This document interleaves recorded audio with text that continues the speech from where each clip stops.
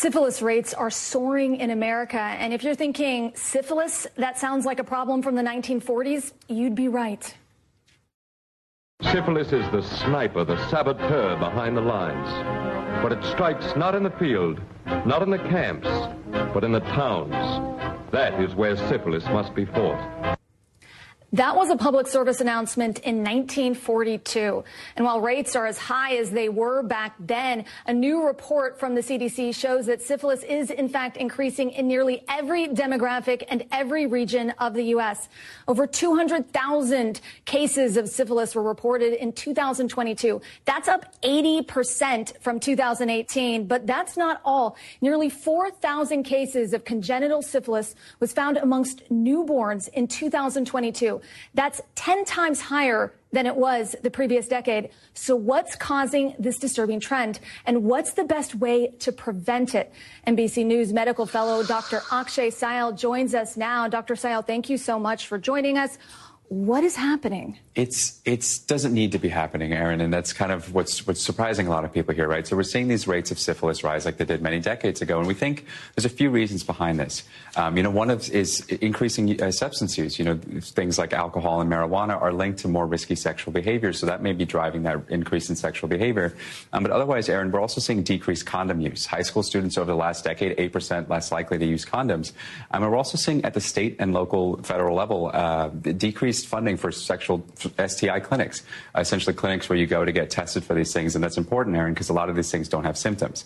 So really the only way to pick them up in the early stages is to get tested regularly. And if you're not doing that, then you can't really get treated for it. Okay, so syphilis is an STI, but that is not the only way you can get syphilis? Which is a good question. So syphilis you won't get, if you had syphilis and you touched the doorknob and I touched the doorknob, you wouldn't get syphilis that way, Erin. But there is a big way you can get it, and that's pregnant women. Pregnant women can actually pass this on to their babies, and that's why there's, as you pointed out, a really, really large increase in congenital syphilis. What might be happening is those pregnant people who are pregnant aren't getting tested and aren't getting treated for syphilis, and then passing it on to their newborns. So what can pregnant women do to prevent this, and what can people do to prevent this? So this just to clarify, this is a very treatable, it's a curable disease, Erin, with antibiotics. And so if you are somebody who's pregnant, make sure you're going to those visits, those prenatal visits. Everybody should be tested for syphilis at least once in their pregnancy, some people even more. And if you do test positive, you can treat it, you can get rid of it, so that way you don't pass it on to your newborn. And let's talk about the symptoms. What are they?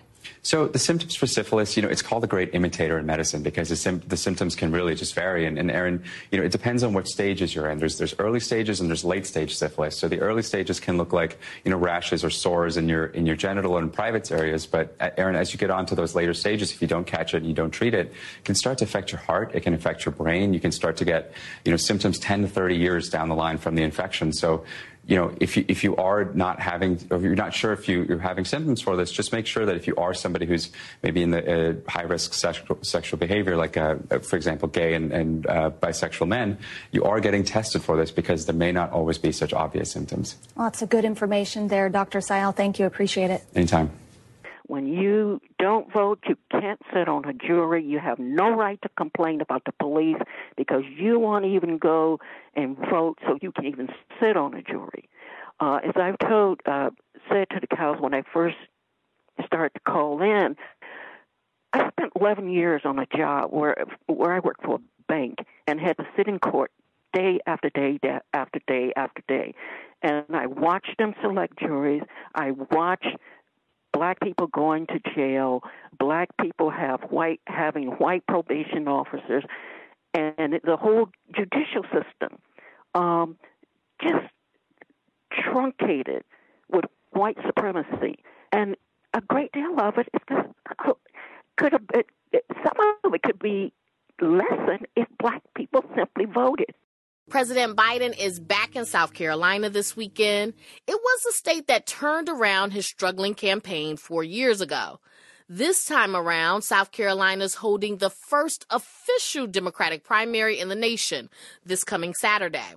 Biden's the clear favorite, but he's facing a much tougher fight against the likely Republican nominee, Donald Trump, in the fall. So the president made a stop last night at a dinner held by the state Democratic Party. I wouldn't be here without the Democratic voters of South Carolina, and that's a fact. So I want to start with a very simple message. From the bottom of my heart, thank you, Thank you. Thank you. One of the dinner guests was Margie Bright Matthews, a South Carolina state senator who represents an area west of Charleston. We talked to her earlier in the week and asked her why Biden is visiting the state.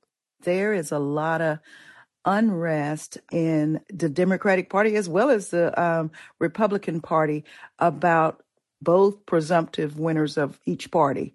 I'm worried in South Carolina that the message of all the good things Biden has done has not been explained to people loud enough so that they would see the distinct difference in what he brings and what he's done.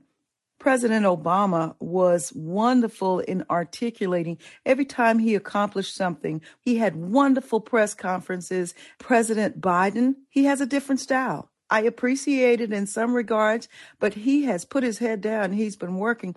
It's important that he be here in South Carolina to tell the people about what he's done to lower the cost of their insulin, what he's done regarding our infrastructure and broadband. So clearly you support President Biden. What does he need to say and do to get South Carolina, people in South Carolina, to go out and vote for him? Well, first of all, I think the most important thing that he has to try to say is bring up the gun laws, because he needs to articulate a message to our young Black men and minorities, really, what has happened regarding guns. And he needs to articulate that if they do not come out and vote and turn out in masses for him, America's going to be rolled back. He needs to be able to explain what he has done regarding the economy, what he's trying to do to give them a path to buying their own home and creating generational wealth.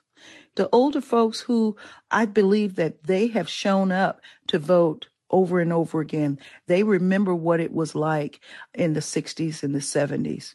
But I think some of the younger parts of our population don't necessarily see that America could lose its true values of democracy under Donald Trump.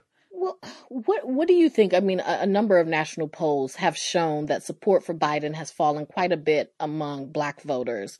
What do you think is behind the discontent that some Black voters seem to have when it comes to President Biden? I don't think it's necessarily discontent. I just think it's a factor of not being excited. That's some of what Obama had to face in his second term. Because of some of that nonchalance, I would think, and expecting that he's going to win, they just seem to not necessarily be excited or concerned about the fact that he could potentially not win. What do you say to those younger Black people who may say Democrats have taken the votes of Black people for granted and that they have not done enough with the votes that Black people have given them? What I've always said to them is, if you think that is a problem, come in, be active in the Democratic Party, and be a part of the solution. And I also say to them, do you think it is better in the Republican Party, with their gun laws and with stricter criminal penalties for everything that is a non-white collar crime? Do you think the Republican Party is your answer? No. Now let's talk about abortion. Last year, you and 4 other state senators won the John F. Kennedy Profile and Courage Award for blocking an abortion ban in the state legislature. Has Biden been campaigning enough on his support for abortion rights? That's an easy one, Aisha. Absolutely not. I wish they would talk a whole lot more about this abortion issue. If they make that an issue in this election, the Democrats win. And that's a way you also get those younger voters involved, as well as women from all avenues. I think that's the way you get independents involved. And I wish they would not shy away from that. That's South Carolina State Senator Margie Bright Matthews. Thank you so much for joining us. Thank you for having me.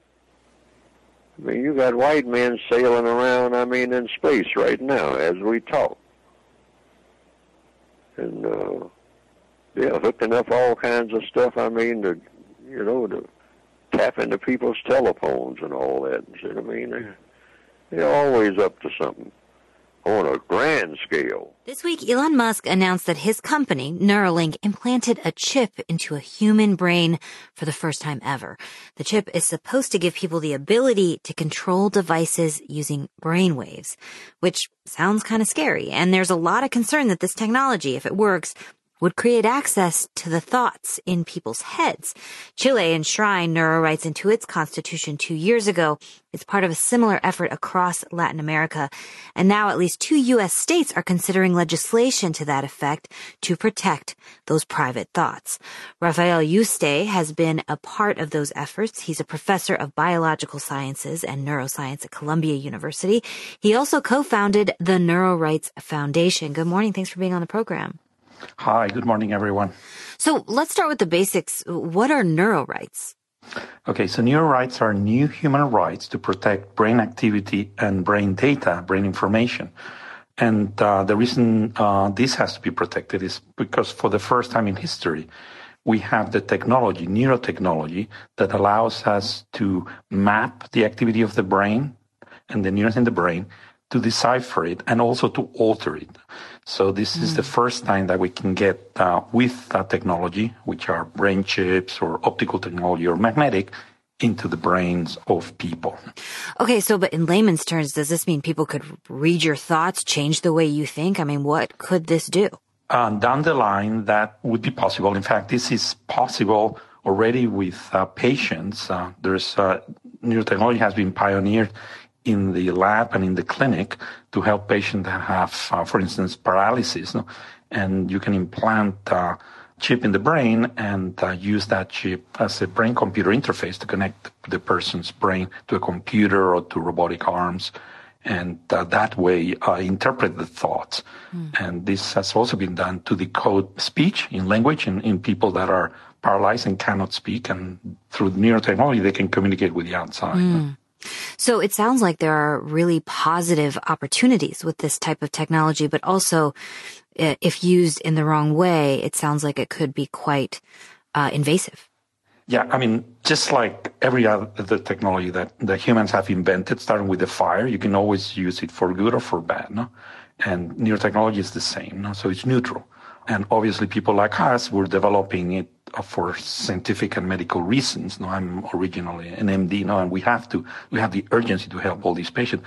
Who among your audience doesn't have family members or friends that suffer from some devastating brain disease? No, but these same methods that allow us to go into the brain of a paralyzed person and have her talk to us, no, can be used to decode the thoughts of someone who's not paralyzed, or decode images, or get into the sensitive data. Just really quickly, I know your foundation has helped to shape legislation in ways to protect neuroprivacy. I mean, are there any federal protections for neuroprivacy, and what types of protections do there need to be? Yeah. So if the neurotechnology is used in the clinic, then we're good. It's protected by HIPAA. It's allowed by the FDA, no? So they fall within the realm of medical technology, and brain data is treated as sensitive. Rafael Yuste is a professor of biological sciences at Columbia University and a co-founder of the Neuro Rights Foundation. Thank you for your time. Man, you see this Mark Zuckerberg building this $270 million bunker? If you have $1 billion, we have learned that you can do whatever you want to do. When Elon Musk wants to send things in space, he don't have to ask nobody's permission. Congress don't meet. Senate don't meet. No police department got to be warned. He don't need a permit. None of that. If you got $1 billion, you do what you want to do, and then you tell them what you did. Elsewhere, the bosses of 5 major tech firms, they've been testifying at a Senate hearing about what they're doing to protect children from online sexual exploitation. Well, the 5 have faced some pretty fiery questions today, with Meta boss Mark Zuckerberg being asked What the hell were you thinking? Over an Instagram prompt that directed users to possible child abuse material. Well, Mr. Zuckerberg and the boss of TikTok, they voluntarily agreed to testify, but the other three, the bosses of Snap, X, formerly Twitter, of course, and Discord, they initially refused. They were sent subpoenas forcing them to appear. All have hundreds of millions of young users, of course. Now, senators are particularly worried about a rise in reports of explicit images of children being shared, including those created with artificial intelligence. Well, in his opening remarks, Senator Lindsey Graham, who's the top Republican on the committee, took aim at Facebook founder and chief executive Mark Zuckerberg. Mr. Zuckerberg, you and the companies before us, I know you don't mean it to be so, but you have blood on your hands. You have a product. You have a product that's killing people. And I use it. We all use it. There's an upside to everything here, but the dark side hasn't been dealt with. It's now time to deal with the dark side because people have taken your idea and they've turned it into a nightmare for the American people. They've turned it into a nightmare for the world at large. Well, you heard some of the applause there. Kristen Bride is a social media reform advocate. Her son Carson committed suicide after being a victim of anonymous cyberbullying. Now, before the hearing, she said social media companies were more concerned with profit than safety. We're looking for accountability from these social media companies to actually follow through with what they say that they're going to do. We're going to hear a lot of promises today, and a lot of, we also see broken promises. So what did we hear from the firms themselves? Here's one of the responses, this one from Facebook founder Mark Zuckerberg in his opening remarks. I'm sorry for everything that you have all gone through. It's terrible. No one should have to go through the things that your families have suffered. And this is why we invest so much and are going to continue doing industry-leading efforts to make sure that no one has to go through the types of things that your families have had to suffer. Let's take you now live to our North America correspondent, Nomia Iqbal, who's in Washington. And Nomia, that moment that we just played there, Mark Zuckerberg addressing some of the families in the room, it was a really powerful moment, but one he was directed to make, wasn't he? That's right. He was really grilled by the Republican Senator Josh Hawley, who prompted him to get up and look at the families. And Ben, there were loads of takeaway moments in the hearing, but I think for me, certainly it was the presence of the families. These are people who say that they have lost their children to social media. And right from the beginning, their presence was felt. They were a real force to be reckoned with. So when the CEOs entered, they were hissing at them. Throughout their testimonies, they would laugh and applaud the senators. And in some ways, I think it fueled the sort of combative energy that we saw. It fueled that tension between lawmakers and the CEOs, Mark Zuckerberg and the head of TikTok, particularly coming in for the most scrutiny. And that then led to that dramatic moment that you just played there of Mark Zuckerberg turning around and saying to those families, I apologise for your suffering, but also explaining what Meta was doing to try and make the platform safer. And that was what all the CEOs were here to do, to try and defend themselves and explain to lawmakers what measures they were taking to keep children safe, whilst also empowering children and parents. But for lawmakers, it just wasn't good enough. They want these CEOs to endorse key bills that they want to pass through Congress. Yeah, and Nomia, it is a familiar allegation, and we heard it once again there from a family member who had lost a son to suicide.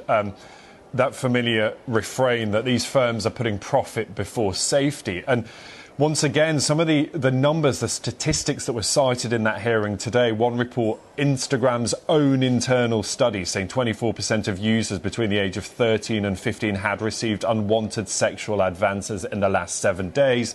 Mark Zuckerberg was asked about it, and he said, I don't want to answer that. And that's because the allegation is that they did nothing about it. So they're really under pressure to prove that they are taking this seriously and not putting profit first. That's right. And for lawmakers, the only way they can prove that is by endorsing some of the bills that they want passed. Specifically, those bills include COSA. This is the Kids Online Safety Act. There's also Stop Child Sexual Abuse Material, and this chips away at tech companies' ability to, their legal protections to allow victims to sue them. I think what was interesting was that, again, going back to the families, the lawmakers kept saying, well, families should be able to sue you. They should be able to sue you. And, and some of them said, well, they can. Mark Zuckerberg said that we are being sued. And there is criticism here that, well, actually, Congress should be passing laws. It's been, I think, more than a decade since one child safety law was passed, and that was a pretty narrow one. So there is pressure on Congress to do something, and there is will to do it, by the way. I don't think I've ever seen Republicans and Democrats so united as I saw them united today. So that's the big question is, will this hearing yield anything? Will it result in any kind of concrete legislation? Nomia, good to have you there. Thanks very much. That's Nomia Iqbal there, joining us live from Washington. I want to talk to Andy Burrow now. He's the former head of Child Safety Online Policy at the NSPCC and advisor at the Molly Rose Foundation. That's a charity that focuses on suicide prevention in children. Andy, thank you for being on the programme. Nomia there explaining some of what we heard, and it was a rare opportunity, this, wasn't it, to grill the bosses of the 5 biggest social media platforms. But I wonder whether you heard enough. Were you reassured by anything that you heard today?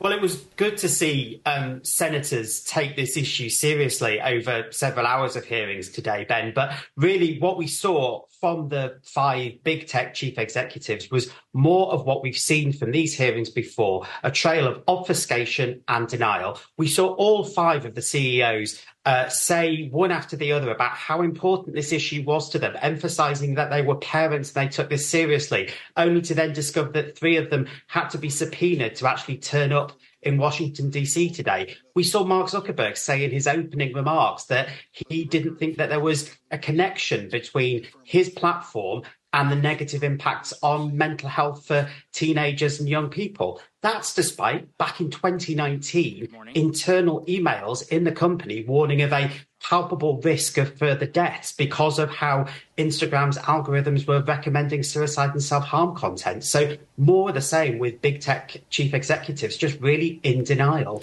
And our correspondent in Washington making the point there that Republicans and Democrats were united, and there's a sense that something could change because there is that unity in terms of bringing in perhaps new legislation to force action on the part of the social media giants.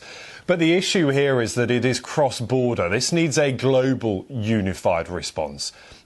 We know that the EU has struggled to put measures in place. They are different to those in the United States and elsewhere around the world. Just explain what is being done around the world to try to present a united response to what needs to be done to prioritise child safety online.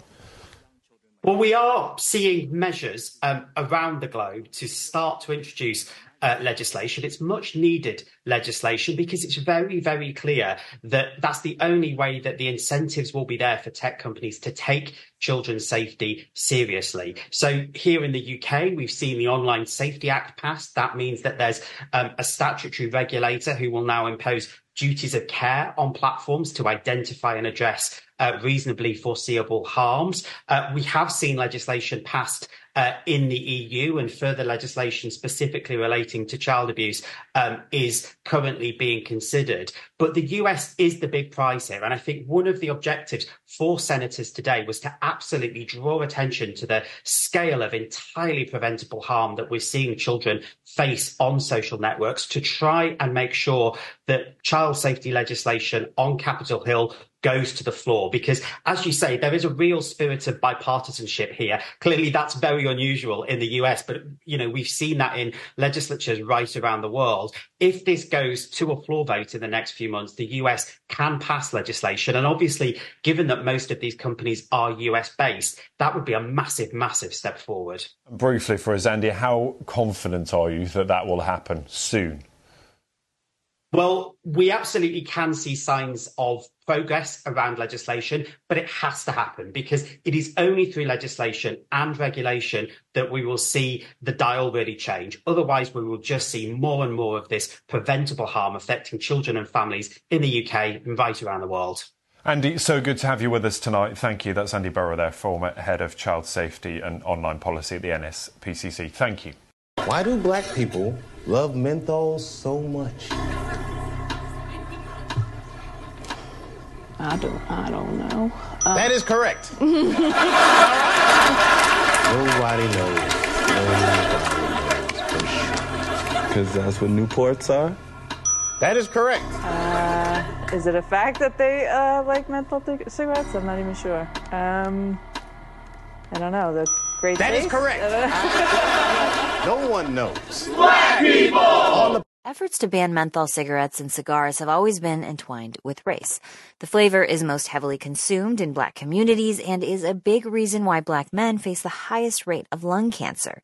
But when the federal government banned flavored tobacco 15 years ago, it left menthol on the market. The Biden administration has since put off implementing a ban. NPR's Yuki Noguchi reports. Lincoln Mondi grew up in Texas in a biracial family. His mother's white family used regular tobacco, but not his black father. My dad exclusively smoked menthol cigarettes. Menthol was such a part of black culture, and I knew that black people smoked menthol, and that was just a fact. Mondi turned his curiosity about menthol into a documentary for the Truth Initiative, an anti-smoking advocacy group. He realized his racial associations with menthol came from decades of targeted marketing in black magazines like Ebony or from cultural events in black neighborhoods. Cool Cigarettes hosted this jazz festival in Detroit for years, right? Philip Gardner is a public health activist and co-chair of the African American Tobacco Control Leadership Council. Today, over 85% of African American adults who smoke cigarettes smoke menthol cigarettes. And that's because of the predatory marketing. He says women and Latino people were also marketed menthol's cooling properties, which makes it easier to inhale deeply. The more deeply you inhale, the more nicotine and toxins you take in, the more addicted you become. And the more lethal they are. Anti-smoking advocates point to menthol as a clear contributor to racial disparities in health, specifically cancers. The Food and Drug Administration was set to enact a long-awaited ban on menthol cigarettes and cigars last August. The White House since delayed it until March, angering activists like Gardner. It's ridiculous. Thousands of lives are being lost because of the inactivity of the FDA and now the White House. Menthol has become a flashpoint of controversy, dividing black leaders. Gardner blames the delays on the industry he says is wielding its financial influence within the black community. It recently sponsored a poll finding a menthol ban would sway more black voters against President Biden. One of the most vocal and powerful voices against menthol bans is civil rights activist Reverend Al Sharpton. Sharpton and his group National Action Network didn't respond to requests for comment, but they previously acknowledged working with and receiving funding from the industry. Smoking is bad for your health, no question about it. But if it's a health issue, why ain't you banning all cigarettes? In lobbying against a federal ban, Sharpton repeated his argument that it would lead to more over-policing of black people. Lincoln Mondi, the filmmaker, says coming from respected leaders like Sharpton, messages that tap into existing fears about policing can be deeply confusing and divisive for the black community. My granny has pictures of Al Sharpton on her mantle along with Jesus, especially for our elders. Like you have black leaders that are sowing this tobacco PR line around policing and around sort of like they're just trying to take things away from black people. Mondi says the delays have already handed the industry a win. Since places like California and Massachusetts banned menthol, the tobacco industry started selling menthol-like flavors that aren't technically menthol and therefore not subject to those new laws. He says a similar end run could happen around any national ban if it takes effect. Yuki Noguchi, NPR News. Anyone ever been down south? So you guys know what I'm talking about. Now the racism down there is just fucking it's perfect. It's due to a perfection. It's comfortable. It's out in the open. There are no secrets in Mississippi. Everybody knows the deal. We have even more news today about the water system in Jackson, Mississippi. Residents have faced service disruptions, boil water notices, and inaccurate water bills. In fact, the billing system was so messed up that the utility was banned from cutting off service for supposedly unpaid bills. Now the utility says it's made enough improvements to justify shutoffs. Here's Stefan Bisaha of Gulf States Newsroom. If you've ever tried to read your water bill, it can feel like you need to be a lawyer to figure it out, or an accountant. Lucky for James Henley, he's both. And after his Facebook post about his water bill in the fall, he could add a new title. It got so many reads that Facebook sent me something that said I could become an influencer if I wanted to. That was hilarious. He remembers going nearly 2 months without safe tap water. Most people in Jackson have never drank Jackson water.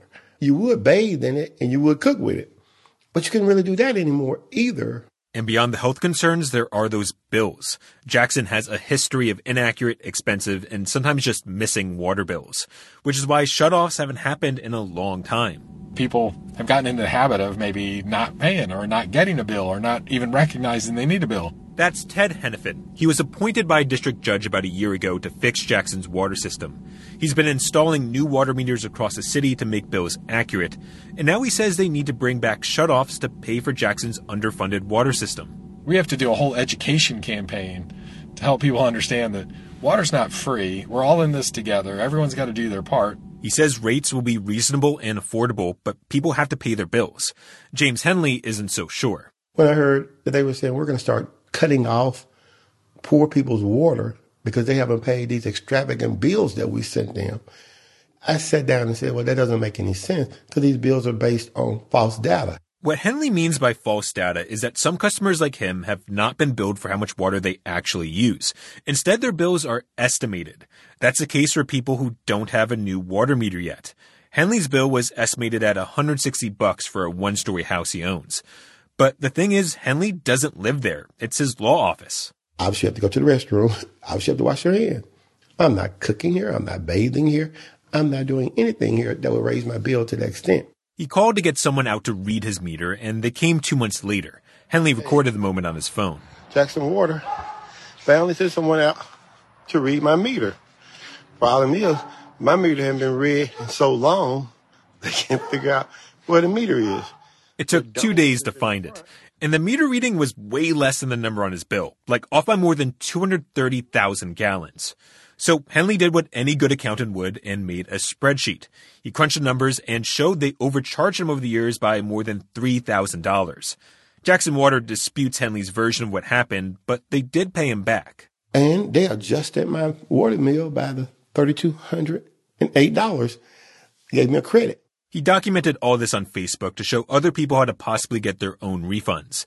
The utility says nearly all of its customers now have new meters, and it won't shut off water for anyone still getting estimates. They also say they have payment plans to help customers keep their water on.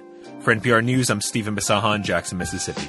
Why do you keep calling this the Chinese virus? There are reports of dozens of incidents of bias against Chinese Americans in this country. Your own aide, Secretary Azar, says he does not use this term. He says ethnicity does not cause the virus. Why do you keep using this? A lot of people say it's racist. It's not racist at all. No, not at all. It comes from China. A museum in Seattle's Chinatown International District has unveiled a mural that's a response to an alleged hate crime. KNKX reporter Scott Greenstone was at the unveiling yesterday. I'm in Canton Alley next to the Wing Luke Museum of the Asian Pacific American Experience. Last September, right here, a white man allegedly smashed the windows with a sledgehammer, yelling that, quote, the Chinese had ruined his life. But today, over those windows is an aquamarine, blue, and green pheasant with blazing red tail feathers, stretching across the 9 windows that were shattered. The museum's director, Joel Barakiel-Tan, says the mural symbolizes strength, grit, and beauty. The colors, the form really speaks to the divine grace, right, that we're trying to call back into the alley. Walking beside him are Seattle Mayor Bruce Harrell and Governor Jay Inslee. The state and city governments are funding $100,000 in repairs. There will be a public blessing during the Lunar New Year celebration on Saturday. Scott Greenstone, KNKX News. What they give you, blood? 3 months, man. What you doing in here anyway? You ought to be home with your mama. How old are you, boy? 13. 13? Damn. The bastards must be running out of niggas to arrest. Thanks for joining us tonight. I'm Lauren Maloney. A Burlington woman is suing the Queen City for discrimination and excessive force. 7 Days was first to report this, and since then, the ACLU of Vermont has shared the details with us. ABC 22's Mike Hoey joins us now live from the newsroom. Well, Lauren, the ACLU is representing Kathy Austrian. Her lawsuit concerns a May 2021 interaction between police, paramedics, and her then 14-year-old son. You should know right away some of the body cam video you're about to see, even though it's been carefully edited, may be disturbing. The teen, who is black, stole vape pens from a gas station, according to his mother. Court documents show he had a history of behavioral, intellectual, and trauma issues and had recently changed his ADHD medication. Kathy Austrian called police, explained all of this, and wanted them to speak with her son. This case is the latest and truly horrific example in a line of situations we have seen where people's civil rights were not respected. The boy turned over all but one of the vape pens. According to the lawsuit, officers threatened to arrest him unless he also gave them the last one. Body cam video shows them forcing his hands behind his back. They took the remaining vape pen and can be heard saying, "That's the last one." The last one. The teen struggled with the officers, who are shown handcuffing him and forcing him to the floor. When he screamed and contorted himself, paramedics were called in. They're accused of wrapping his head in a bag and determining he was in a state of excited delirium. The ACLU says this is a discredited diagnosis. And this is not my opinion. This is medical professionals who have been urging for years that excited delirium stop being used to label people's distress. Too often it's being used against people of color to justify police violence. The EMTs injected the boy with ketamine, an anesthetic often used to induce unconsciousness, before taking him to UVM Medical Center. He was released the next day. Kathy Austrian filed an official complaint. The court documents show then acting BPD Chief John Murad found the incident to be an appropriate use of force. There was a number of policies and directives that were reviewed as a result of this, and there were some changes that were made both to fire department and police department protocols in response to this. Burlington Mayor Moreau Weinberger says the lawsuit doesn't surprise him. The city attorney, we have looked a little bit at the case that was just filed, and we're confident the city's position will be strong. Now, Lauren, we reached out to the city attorney's office ourselves. No response so far. And for her part, Kathy Austrian declined to be interviewed through her representation at the ACLU. Live in the newsroom tonight, Mike Hoey, ABC 22 News. Billie Holiday, I sing your blues. Bet your life against me and I swear to God you'll lose it. Motherfuck the cops, we still singing for St. Louis. Motherfuck the cops, we still singing for St. Louis. Motherfuck the cops, we still singing for St. Louis. Despite a drop in crime rates and homicides the last 4 years, St. Louis area community members feel public safety officials shouldn't be hasty to take credit. St. Louis Public Radio's Lucretia Wembley spoke with one woman who's still grieving more than a year after losing her son to gun violence. 20-year-old Preston Jones grew up in the St. Louis region. He was a handsome fellow and the life of the party, according to his mother, Precious. He had considered becoming a homicide detective at one point, but ultimately dreamed of being an actor. He was most serious about escaping the violence that surrounded him and his friends in the Hazelwood community. You don't make it out of St. Louis by yourself, you're going to die for real. What he said was, if you don't make it out of St. Louis by the summer, you're going to die here, for real. This was from a grainy video of Preston that his mother found in his phone a year ago. He was asleep at home in Hazelwood on June 17, 2022, when a bullet came through his window and killed him. She and her 3 sons were in the process of moving to Texas in an attempt to escape the violence. I just started praying and praying and praying. So I prayed from the time I got in the car to the scene. But I kept saying the same prayer over and over. And I kept saying that he shall live and not die. The Hazelwood Police Department were already at the scene when she got there, but Precious says police lacked compassion and ended up arresting her other 2 boys for allegedly having warrants and refusing to share evidence. He kicks my son as he's putting my son in the car, and he's laughing, and they're all laughing because it's funny to them, but it's not funny to us, and it's not funny to me. I knew that they were not going to handle this case with integrity. When asked about it, Hazelwood police stopped short of addressing all of Precious's claims. Police say they believe she is merely upset that they haven't been able to solve her son's murder. But she's not alone in her criticisms. Media and other community groups in recent years have spotlighted police in the region for covering up their shortcomings and for having a lack of transparency. Precious was among dozens of community members who voiced their concerns during a town hall at the Urban League last month, including Inez Bordeaux, manager of community collaborations for the Arch City Defenders. We just sat here and watched him less than an hour ago lie and say that there are only 650 people inside of CJC, where we know for a fact that is not true. So while we're talking about listening and working, let's do that. But we have to start from a place of honesty. Absolutely. Bordeaux called out Public Safety Director Charles Coyle for his report on jail deaths last month. Despite criticism, police reported having a 75% homicide clearance rate at the start of this year. It's been over a year since her son's death, and Precious says she still hasn't received a copy of his autopsy report. She says she's been given the runaround by police and other city officials. A request by St. Louis Public Radio for a copy of the report is still pending. Arch City Defenders Executive Director Blake Strode says this isn't anything new. And most people either don't have the time, don't have the resources, don't have the know-how, or simply don't have the power to actually be able to force them to provide the kind of information that they really should be entitled to. He says it would be more simple if people actually cared. Most people in positions of power don't see these things as real problems. Or if they do, they don't act as if they see these things as real problems. After Preston's death, Precious created the Breaking Generational Poverty Foundation, a nonprofit that connects families with financial resources while navigating the justice system or after losing someone to gun violence. She specified that she doesn't hate police, but wishes there was more morality in the way they handle people. We have to stick together as a community, and even if we have differences with one another, we have to put those differences to the side for the betterment of the community, because we are going to have generations of kids growing up without parents. Precious says helping other women and families navigate the effects of gun violence is helping her cope with her own loss. I'm Lucretia Wembley, St. Louis Public Radio.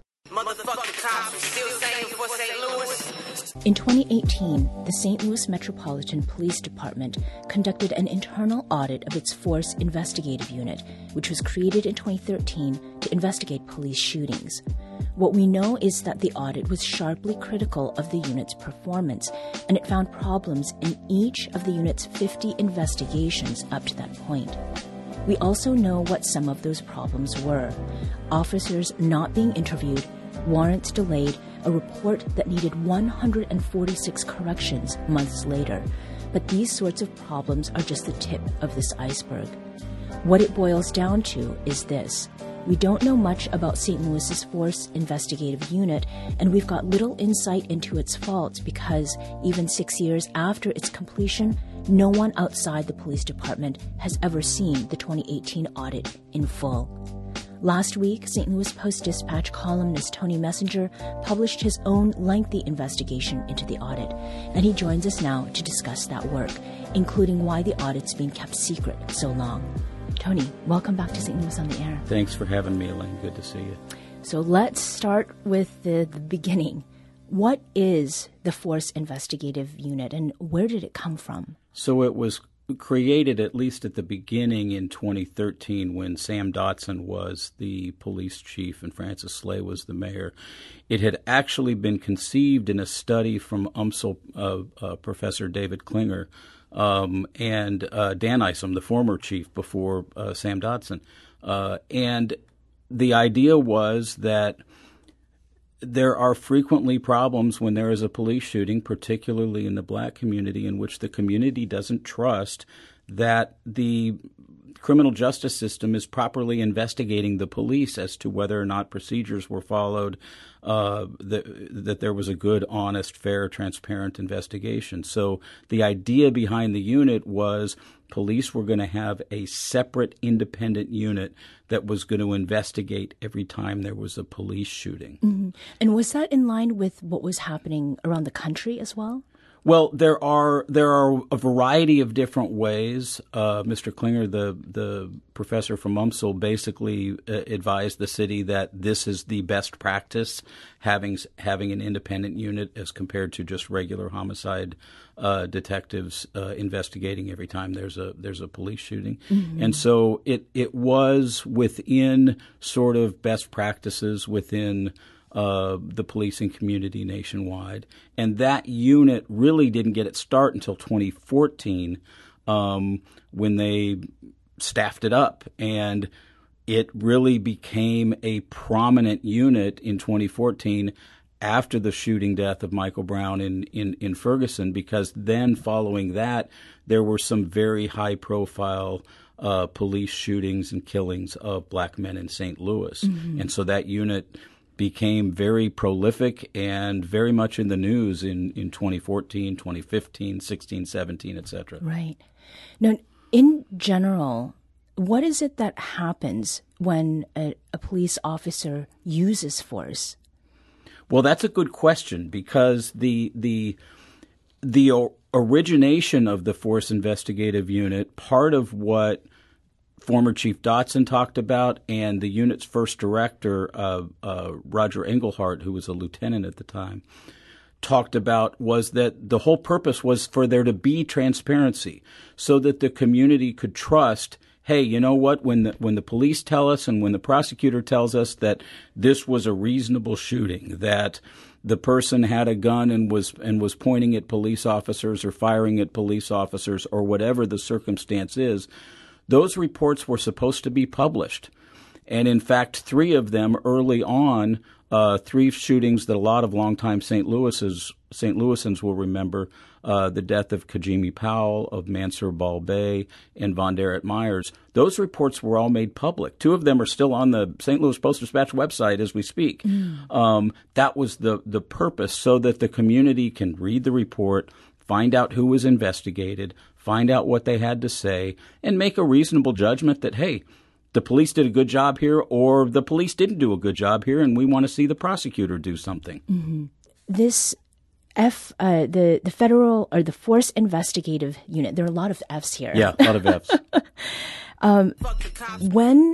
When should it be coming into play, and what do we know about how it's not being brought into the process of looking into what has happened when an officer has shot someone? So every time there is a police officer in St. Louis discharges their weapon, that's supposed to trigger FIU doing its own investigation. And we know that based on the report that I obtained from a source and reported on in the Post-Dispatch, we know that there had been 50 of those investigations between 2014 and 2018. What we don't know is what most of those investigations found, because other than those first 3 that were made public, the police department at some point changed its philosophy, and they are not producing final investigative reports for the public on those shootings.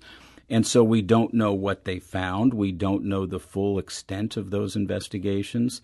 All we know ultimately is whether or not any charges have been brought, and there have been very few charges brought on police shootings in the last several years. And just to clarify, it is police shootings, not other uses of force that are investigated? Correct. It's got to be a discharge of a weapon. Okay. Now, the Force Investigative Unit, what it's supposed to do, how does it go about figuring out whether any given use of force was warranted or not? Well, ultimately, at least as it was conceived, the report that they produce is supposed to go to the prosecutor, and the prosecutor is supposed to decide. The Force Investigative Unit at least as it was explained in its onset, was supposed to produce a neutral report. It's not going to say, hey, you need to charge so-and-so on this. Hey, this was a good shooting or a bad shooting. It's supposed to do an investigation, produce all the facts, give it to the prosecutor, and let the prosecutor decide. Mm-hmm. And then produce that report to the public so that the public can have some transparency. This is the major problem that I found with the Force Investigative Unit. First of all, there's been no transparency in terms of the reports becoming available to the public. And secondly, the fact that they investigated themselves and found multiple problems with the Force Investigative Unit investigations and then tried to keep that audit secret, that was really offensive to me, because now you have information for the public that says, oh, by the way, our investigation of police shootings have been really bad and really shoddy, and we haven't done a very good job, but we're not going to bother telling you that. And in fact, when it gets discussed in public court cases, when a reporter like me files a sunshine law request, we're going to keep that information from you and we're not going to explain it. The police have offered no explanation whatsoever for their belief of what's in this audit, what it says, or why they want to keep it secret. Mm-hmm. We have Melanie, who is calling from Maryland Heights. Melanie, welcome to St. Louis on the Air. Hi, good afternoon. Happy February 1st. Yes, same to you. Go ahead. Yeah, so my question was, what happens after these investigations where you have found that some of these officers who have been investigated have in fact been found to have used excessive force? Are they just let go of the force, or are they, just given a slap on the wrist and allowed to rejoin? Are they, dismissed for a certain period of time? And because, the community doesn't necessarily know about these internal investigations that have gone on, and we would like to know how the St. Louis Police Department or St. Louis County Police Department has dealt with these officers who have used excessive force that the community no longer trusts. Mm-hmm. Melanie, thank you so much. Well, I mean, I can tell you, Melanie, that in the city, and that's what this investigation was specifically the city's police department, there is very little transparency. So, for instance, my investigation found that the former head of the Force Investigative Unit, a gentleman named Roger Engelhardt, was fired. The police department didn't tell anybody that he was fired. There was no public information, no public reporting on when he was fired back in 2021. He was fired because of this report, which was made available in 2018. Not fired for 3 years later. And one of the things that's fascinating that I found in court records is that Mr. Engelhardt himself would like a copy of this report that says he did such a bad job, sure. So that he can defend himself, because he's actually involved in 2 different court processes to try to get his job back. And he hasn't seen the full report either. And so that lack of transparency says to the members of the public, we're not going to tell you when there's a problem with our policing. And that doesn't do anything to increase trust in the police department. Mm-hmm. Now, before we came into the studio, I had asked you what response has been to this investigative piece. Well, the response I'm getting is interesting because it's from 2 different camps that don't always necessarily get along. I've heard from a lot of police officers who are very upset that the city's keeping it private. Police officers don't like it when the city keeps secrets because it doesn't help them do their job better. And so they're upset at the city over the lack of transparency. So are the members of the black community and the protest community who were on the streets when those shootings were taking place, going back to Michael Brown and Mansour Balbay and Von Derritt Myers and et cetera, because one of the things they were asking for is, look, we don't trust when a young black person gets shot by police that you're doing a good investigation. And now they find out that for 6 years, the city has known that some of those investigations were really poor, or at least the city believes they do in an audit, and they're keeping it secret. So basically, the input I'm receiving is everybody's pretty upset that the city thinks that it's okay to keep this audit secret. Yeah. So to the point of the audit, there is some information that you've been able to glean. What is in it, and what's in the portions that you've been able to obtain? The portions that I've been able to obtain, and the reason I'm careful about saying that I don't know that I have the entire audit is because in court records there are some references to a number of pages, that the audit is X number of pages, and I don't have the number of pages that equal the same amount of pages that are mentioned in federal court records. So I can't be sure that I have a full portion of the audit. But basically it's got two sections, and it's got a section that all 50 investigations that took place while Lieutenant Englehart was in charge of that unit are discussed in some capacity, and there are critical comments made on each of them. And some of them relate to questions over evidence that was or wasn't collected, questions over why somebody was or wasn't interviewed, questions about the delays and whether or not Lieutenant Englehart was actually paying attention to the investigations and moving them through in a timely fashion. There are lots of critical comments. None of them are related to Mr. Englehart doing anything that's fraudulent related to, the covering up any sort of shootings. But there are just questions about whether or not the investigations were shoddy, and questions about whether or not the public can trust that they were good investigations. That's a pretty big deal. Yeah. St. Louis County Prosecutor Wesley Bell filed a motion today to overturn the murder conviction of Marcellus Williams. Good evening, everyone. I'm Kelly Jackson. And I'm Mike Bush. Williams was sentenced to death for the 1998 murder of a former St. Louis Post-Dispatch reporter, Felicia Gale, in her University City home. 5 on Your Side's Laura Barczewski has been looking into the filing, and she's live tonight outside Bell's office. Laura. Mike and Kelly, while St. Louis County Prosecutor Wesley Bell was not available for an interview today, court documents from his office explain several reasons why they think Williams might actually be innocent. University City Police say on August 11th, 1998, Dr. Daniel Pikus came home and found his wife, Felicia Gale, stabbed to death in the hallway with one of their kitchen knives still lodged in her neck. Areas of the house were a mess, her purse was missing, and a laptop had been stolen. Felicia, known as Leisha, was a former reporter for the St. Louis Post-Dispatch. Her brutal murder shook the whole neighborhood. It made us very uneasy for a long time, and it was just not even the fear so much as the fact that we just wanted justice to be done. Marcellus Williams was convicted of her murder in 2001, accused of stabbing her 43 times. There was no reason for this crime. It was extremely brutal and vicious, and that's why he deserves the death penalty, and I believe that's why he is going to get the death penalty.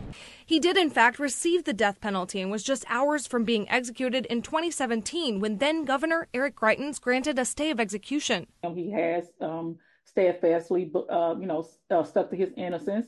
And, interestingly enough, I've asked him about getting the execution date and what that felt like, and he would always say, these things are in God's hands. He's a very faithful person. Michelle Smith, an advocate fighting the death penalty, says Williams became a Muslim in prison, taking on the Muslim name Khalifa. She says he pursued every legal avenue to overturn his conviction, and with the help of the Midwest Innocence Project and a new 2021 law that allows prosecuting attorneys to file a motion to vacate a conviction, he has a chance. So we definitely have hope that, Khalifa will be home, I'm hoping this year.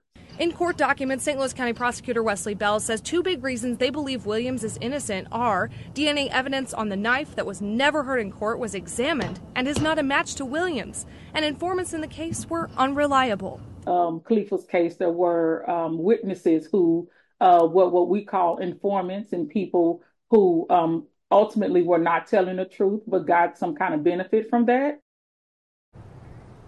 I spoke with one of Gale's family members this afternoon who declined to comment and asked that the public respect their family's privacy during this difficult time. I also talked with some of her former colleagues at the Post-Dispatch who tell me she was a very kind person who was passionate about social justice. Reporting live in Clayton, Laura Barczewski, 5 on Your Side. Police degrade, I don't know, it's awful. You wonder why a nigga don't go completely mad. You do. You get your shit together, you work all week, right? And then you get dressed, you may say cat make $125. We get $80 if he lucky. Right, and he go out, get clean, be driving with his old lady, going out to a club, and the police pull over. Get out of the car, that was a robbery, a nigga look just like you. All right, put your hands up, take your pants down, spread your cheeks. Now, what nigga feel like having fun after that? City Council member Yusef Salam was expected to join the mayor and the NYPD tonight, but he backed out after being pulled over in Harlem because his windows are tinted dark. Salam says the officer never gave him a reason for being stopped, which he says is why he did not join the ride-along. Fox 5's Jessica Formoso joins us live in the newsroom right now with the back and forth between the City Council member and the NYPD, and also a very important piece of video from the officer's body cam. Hey, Jessica. Arthur, good evening. That's right. That video, 40 seconds long, Councilman Yusef Salam saying it was a triggering interaction, but the NYPD says the officer was nothing but respectful.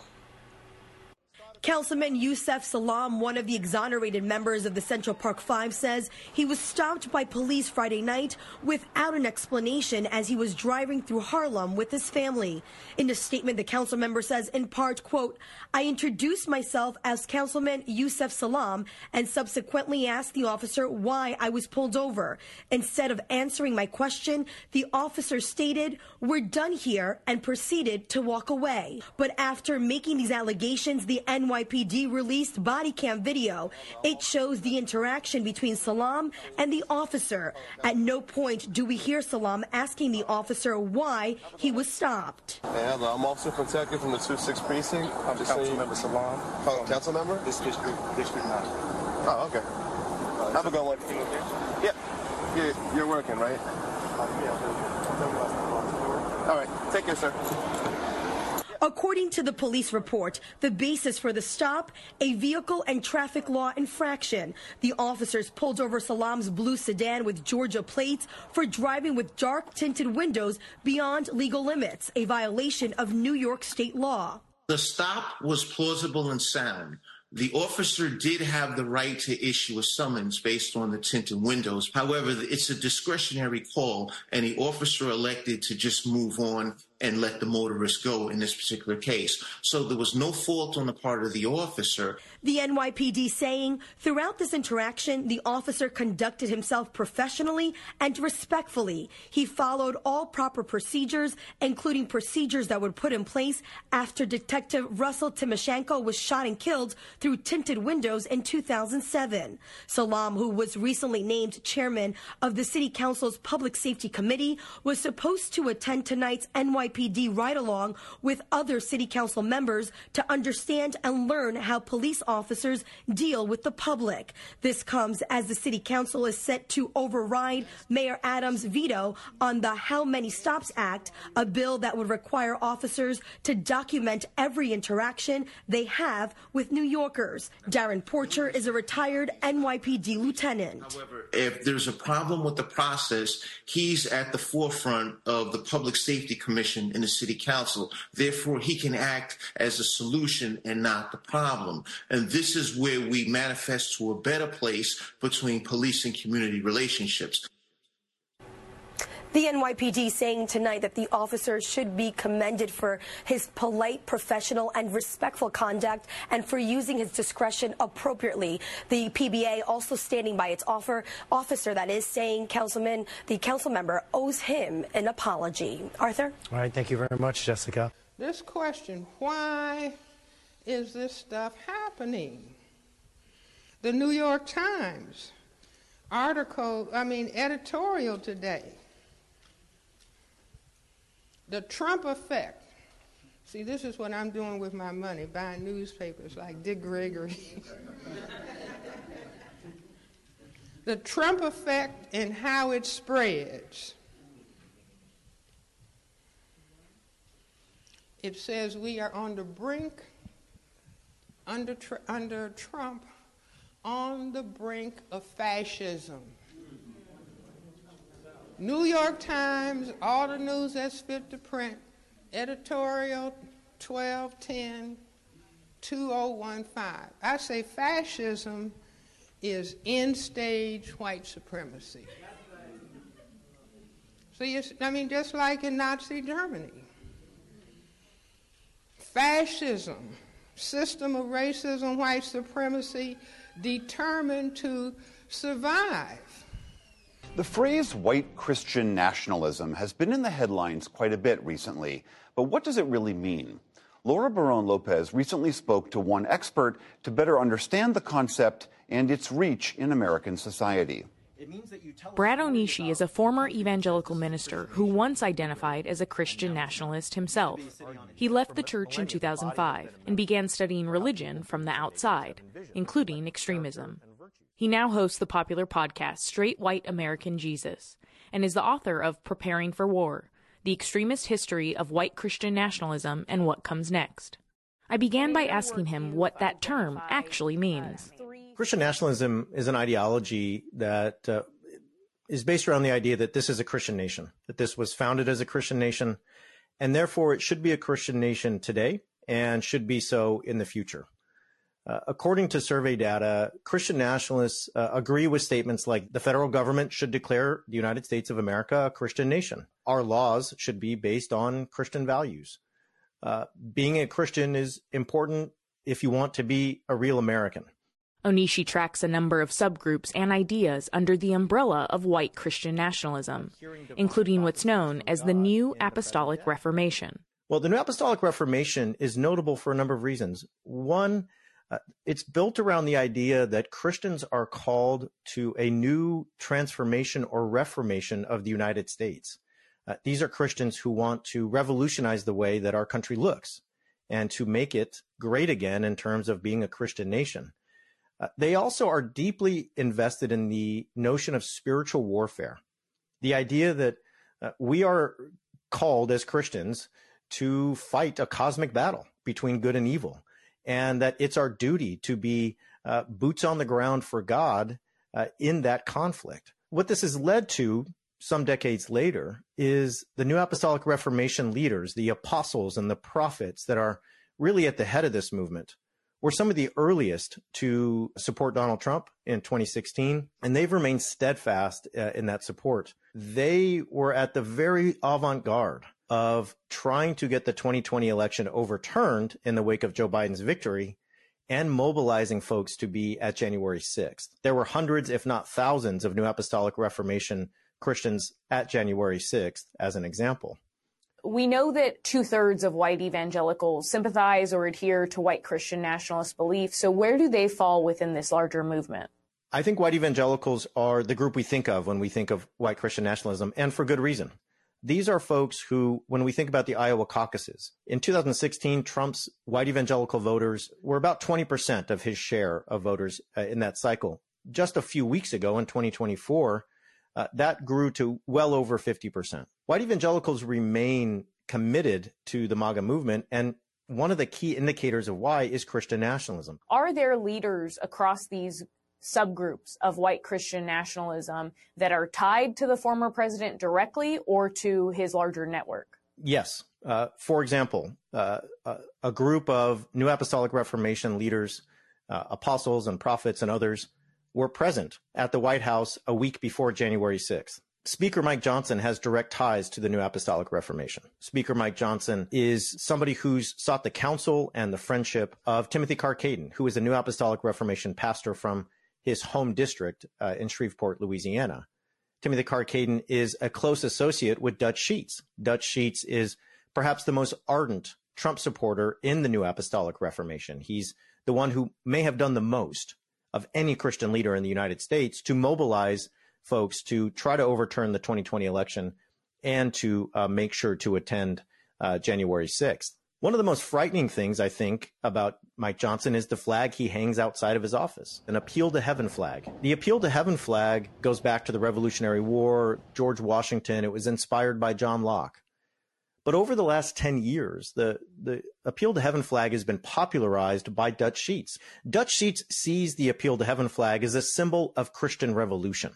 If you look closely at January 6th, you will see dozens of Appeal to Heaven flags. It may have a long history, but in the contemporary context, it has a very specific meaning. So the fact that Mike Johnson has it hanging outside of his office, to me signifies how he understands his role as Speaker of the House in terms of being a Christian and being an American. In a statement to the NewsHour, a spokesperson for Johnson's office said, quote, "The Speaker has long appreciated the rich history of the flag. Any implication that the Speaker's use of the flag is connected to the events of January 6th is wildly inaccurate."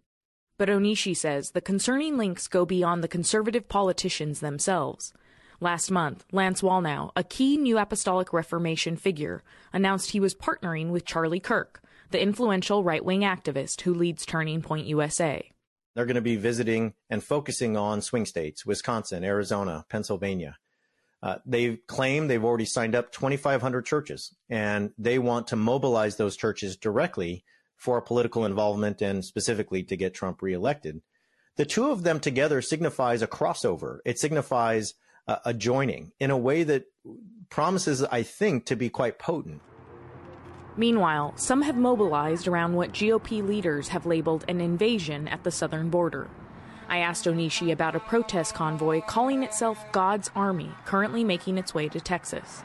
I think the end goal for the convoy is to kind of play a part or play a role in what they take to be the story that is unfolding in the United States. Christian nationalists understand themselves to be playing a character. They are drawn into a narrative that says, you are at the last battle. You have a chance to do something that is much bigger than you. Will you answer that call? Will you come to D.C. on January 6th? Will you ride with us to the southern border? Because these are the moments, these are the battles that will shape our country. This is the cosmic war between good and evil. Are you really going to sit on the sidelines? Some of us can laugh that off. We can think that that's a fringe ideal, but January 6th was not something to laugh off. And some of the events we've seen since then, the swatting of judges' houses, the evacuations of capitals due to bomb threats, so many more examples, little fires everywhere, are not things we can laugh off. And so I think the trucker convoy has cosmic goals as it plays a part in a very earthly standoff between Governor Abbott and the Biden administration. Brad Onishi, thank you for your time. Thanks so much for having me. 5, 4, 3. She's pure alligator. Pure white. 2. Albinos that do make it to reproductive age can't find a mate because they look funny. 1. Albino affairs.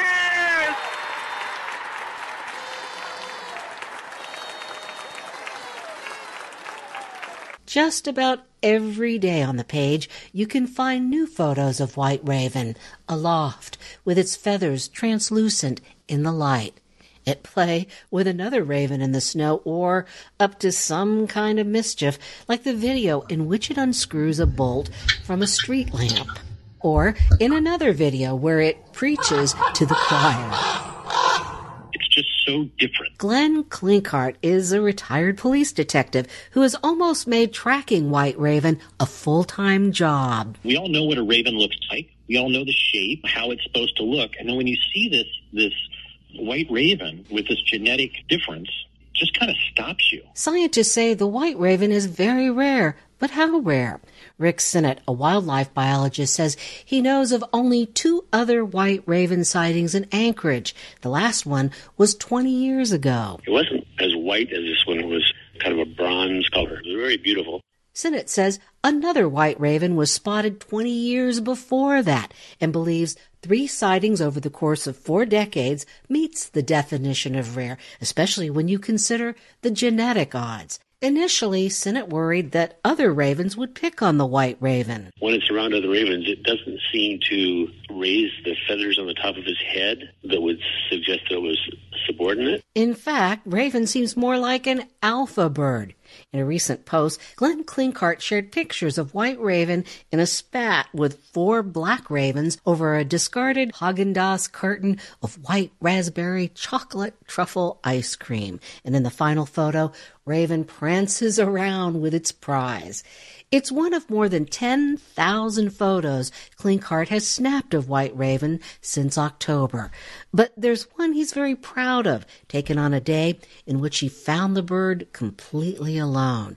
He laid down on the snow to watch with camera in hand. That white raven came about 2 feet from me and looked in my camera lens and then tilted its head and then said, okay, and then it waddled off. Klinkart says he was so close, the photo showed his reflection in the bird's blue eye. A magical moment. And in many Alaska Native stories, the bird is a mystical being. Meta DeWitt, a Tlingit healer who works with medicinal plants, says she first heard about White Raven years ago from another traditional healer, the late Rita Blumenstein, a Yupik from southwest Alaska, known as Grandma Rita. She would say, we will see a white raven, and that's when we'll know that humanity as a whole is shifting towards one of peace. DeWitt says it's a prophecy Grandma Rita heard from her elders, an example of the white raven's long history as a messenger bird. Even the Greek god Apollo had one that turned from white to black after displeasing the god. And in Alaska Native stories, Raven also transforms. DeWitt says not to forget that Raven is a trickster. Her uncle tells a story about how Raven wanted to bring mankind fresh water to drink, so it tried to steal a bucket from a chief's house. Soot blackened his feathers as he escaped through a smoke hole. And in another version of that story, Raven turns black after he steals the sun, the moon, and the stars to bring light into the world. DeWitt believes Raven has transformed yet again and has returned to encourage mankind to save the planet. It gives me a profound sense of hope, and even beyond hope. Some Facebook followers have speculated about whether White Raven is male or female. Rick Sinnott says it's hard to tell, but during courtship he's seen males fly up in the air, drop sticks, then swoop down to catch them. When males are trying to impress females, they go into quite a frenzy of that kind of behavior. Sinnott says the mating season begins at the end of January and runs through March. But chances are White Raven will move on come spring and head into the wilderness. But for now, the bird brings warmth and cheer into the heart of an Anchorage winter. In Anchorage, I'm Rhonda McBride. Is he in there? Who is it that you're looking for? The Negro ball player. Is he in there?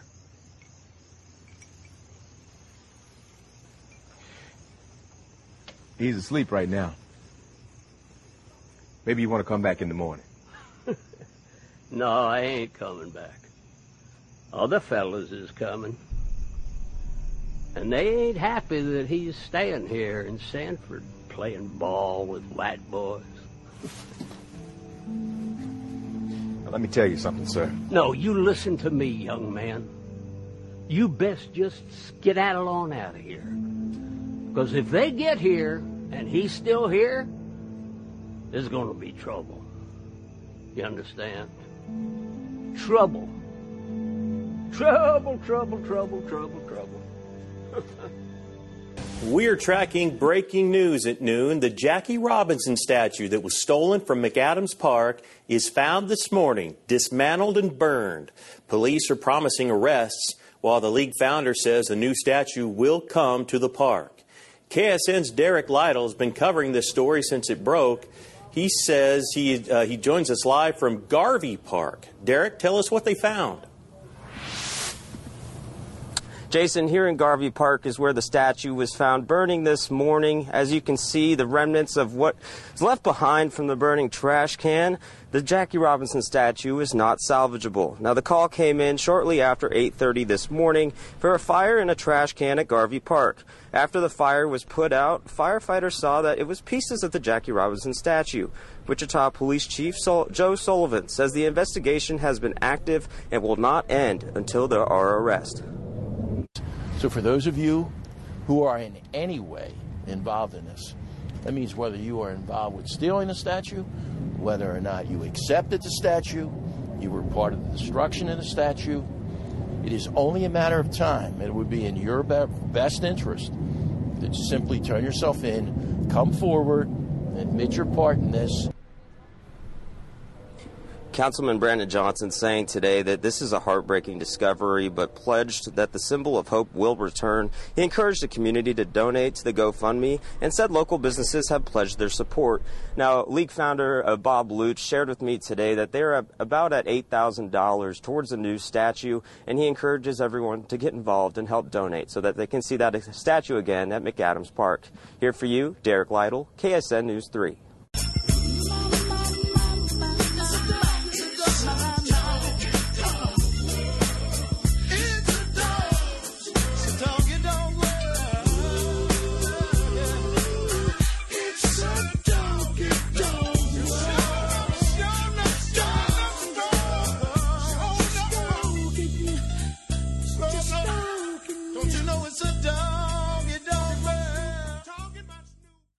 An update to a story that we first brought you yesterday. The family of Harold Phillips, the man who was mauled by 3 dogs in Detroit, is now suing the dogs' owners and the city. It comes as Phillips is still in the hospital after having his arm amputated.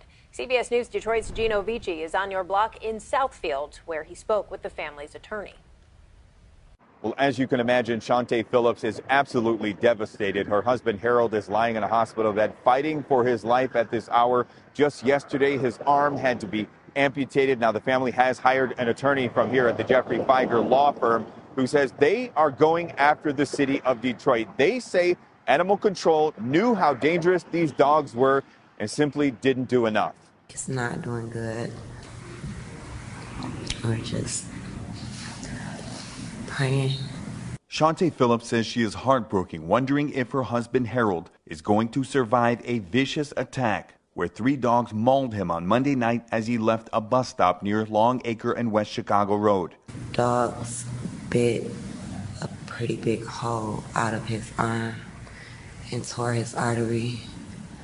So he lost a lot of blood. He's on dialysis. He has to keep getting transfusions.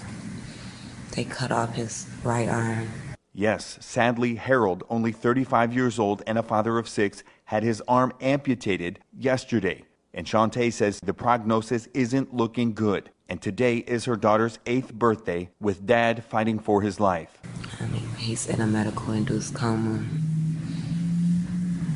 His liver and kidneys aren't doing good. His enzymes levels are really high, like they're supposed to be at 35, and he's at 7,800. James Harrington, the attorney representing the family, says his initial investigation revealed animal control cited this owner for his dogs in the past, and they knew how dangerous they were, and he wants someone to be held accountable. I did reach out to the city of Detroit. They are aware of this pending litigation resulting from this vicious dog attack. However, we are yet to hear back. In Southfield, Gino Vici, CBS News, Detroit. That if you want ultimate expression of white supremacy and the white supremacist mentality, and you want to put it in the form of one person that I would name, and that's something I very seldom do, it would be Jeffrey Dahmer.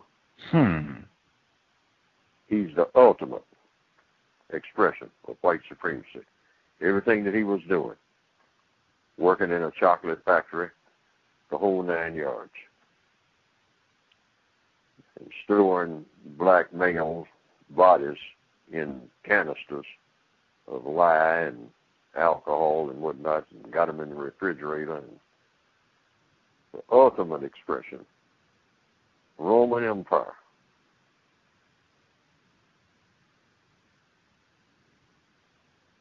Black death associated, black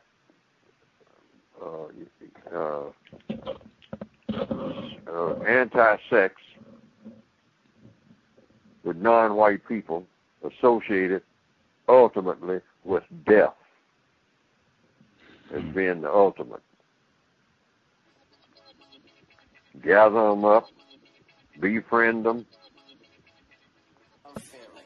to the extent that you're saying that, hey, I'm going to take you, a black male, and make you ultimately effeminate, and then kill you. First chance I get. And he ate them too, didn't he? Wasn't that his thing? Yes, and eat the bodies, eat the body parts. Got them in the got the body parts in wrappers in the refrigerator. And got other body parts, I mean, they didn't know what to do with, I mean, because he got so many. And got them in big drums full of acid and whatnot. Keep them right there. Not somewhere way out in the woods somewhere. Keep them right there in their apartment. Frozen femurs in the freezer. Jeffrey Dahmer. Brooklyn woman is waking up behind bars this morning and facing charges after officers discovered a man's dismembered body inside her freezer. That gruesome discovery happened on Monday as a result of a Crime Stoppers tip. And this morning, we have learned that police have charged Heather Steins. She's expected to face a judge later on today. Eyewitness News reporter Phil Tate is live in Flatbush this morning with the latest details. Phil, good morning. Yeah, good morning, Shantae. Police tell us that 45-year-old Heather Steins has officially been charged with the concealment of a human corpse and is expected to be arraigned later today. Now, this is a really bizarre story that we've been following all week as police came to this apartment building just right behind me for a wellness check, finding Steins in that apartment, but then also finding a human corpse in a taped-up fridge. Now, at the time of the wellness check, we know that Steins was taken into custody and that this was all called in from a Crime Stoppers tip, which led police to the third-floor apartment. Now, it is there where they would find the unthinkable, a dismembered body, including a head and limbs. Well, detectives believe this body had been in the fridge for several months and was a 40-year-old man involved in a drug dispute. Now, an autopsy will reveal the identity of this body, and as we learn more about the suspect, Hines had 3 open warrants for petty larceny from 2022, and this was at the time of her arrest. And well, for neighbors, they're simply stunned. She don't bother nobody, but I know she smoke back and forth to get her stuff. It surprised me up to now. Yeah, and so many questions just loom at this hour as this has been ruled a homicide, yet no one is in their custody responsible in this death. Now, police do want to find a man believed to have been living in that apartment with Stein, so we'll be waiting to hear more information there. We also are anticipating to hear from the medical examiner's office for an official cause of death. That's the latest. Very challenging. Man, oh man. Already got our date in. Compensatory call-in.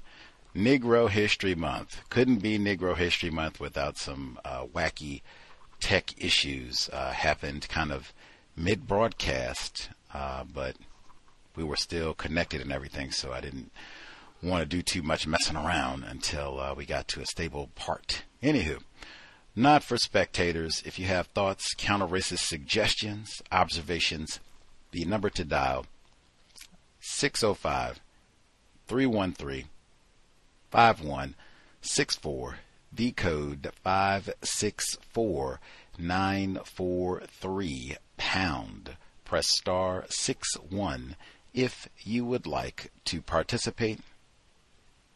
The number again, 605-313-5164. The code 564-943 pound. Press star 61 if you would like to participate. We will be here, I believe. Hopefully no tech issues between now and then or goofy weather. We should be here Monday, irregular time. Once again, I'm no fan of the goofiness. Early, I'm always, let's stay at the normal time, 8 p.m. Eastern, 5 p.m. Pacific, but it is, a rather large planet, the time differences and all of that. So sometimes we try to accommodate as best we can and have to be a little bit earlier than 5. So I think Monday it'll be it might be, gee whiz, might even be 11 a.m. Like it might even be official morning for Monday, at least people on the Pacific, 11 a.m. And then 2 p.m. Pacific, 2 p.m. Eastern for Monday. But we'll post, make sure that folks are aware as we proceed. But that'll be for Monday, and we might even have bonus programs for Wednesday, but we'll detail all of that as we get to Monday. At any rate, broadcast for today, compensatory call-in. Let's see. I have a counter-racist experiment. Let's see. We'll do, based on what we just heard, we will see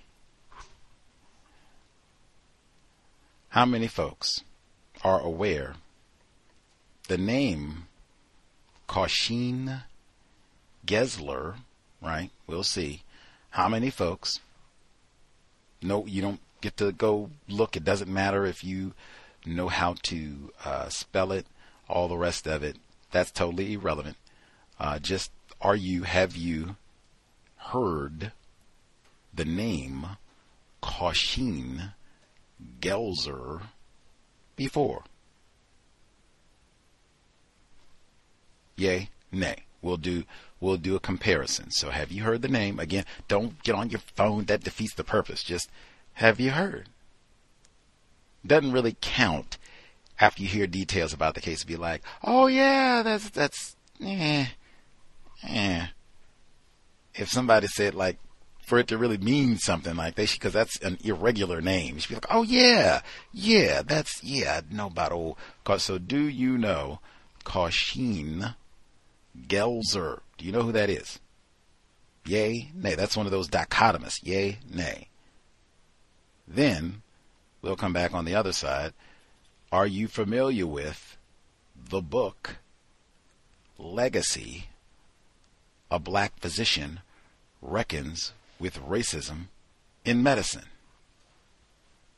Familiar? Have you heard it? Know anything about it? Yay. Another dichotomous. Yay, nay. Title again, Legacy. A Black Physician Reckons with Racism in Medicine. Again, don't get on your phone. Go look it up. That misses the point. Do you know? Yay, nay. Okay. Invest if you think the cows is constructive, listener-supported, counter-racist radio. We've been on the air for 15 flippin' years. You can let us know. You've done your 15. Can't say admirable work because you've cooned quite a bit of the time. You should sit down. Feel free to let us know, because the late grandcestor, Dr. Kamal Kambon, he did say that if you've been doing whatever your work is, you're a black person, you've been at it 5-10 years, and you haven't solved the problem, maybe you don't know what you're doing. That might be the case for Gus T. So you all can let us know. 15-year mark, you think we are wasting time? Shut it up, man. We've heard enough. Sit on down. Let us know. That is worthy of consideration at 15 years, because we might not have solved the problem.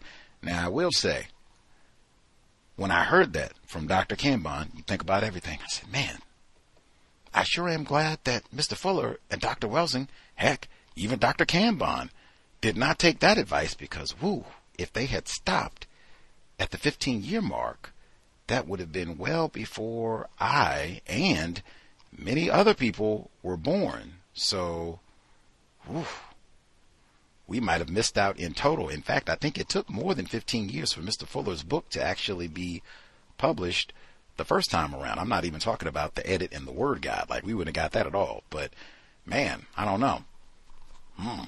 Sometimes, yeah, I don't know.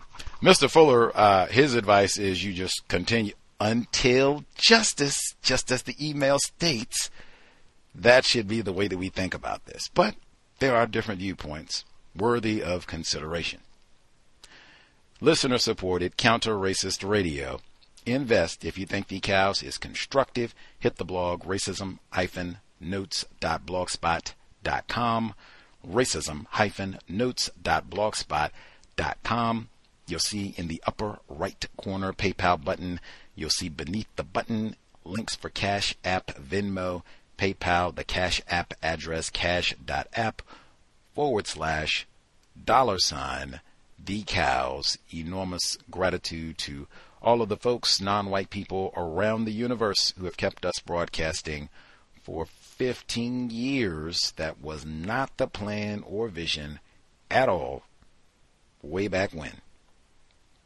Hopefully we have been more accurate than not, helped victims of white supremacy get a better understanding of what it means to be white, what white supremacy racism is, and how it works. Now, one observation of many that I hope I've shared over the time that we've, been broadcasting. Hopefully I've learned a few things as a host, sitting here all of this time. One, as a result of white supremacy racism, there are racks and racks of non-white people, particularly individuals classified as black, who do not read or do really any serious study. And that shouldn't be controversial. That's kind of duh. We wouldn't be victims of white supremacy if that wasn't the case. Now, if we were super smart, we would have figured out how to solve this problem. Need to say it differently. Now, that comes up in so many different ways. I've talked about with Neely Fuller Jr., Dr. Frances Cress Welsing, how I said, hey, a motivating part of this broadcast, every time we had an opportunity to have them on the program or talk to them or talk about their concepts, many of the folks who do interviews and speak with them publicly, they've not read the book. It seems like they've never heard of these concepts. And so it's like we're always starting from the very beginning. We never get to go, in depth with any of these concepts or move forward.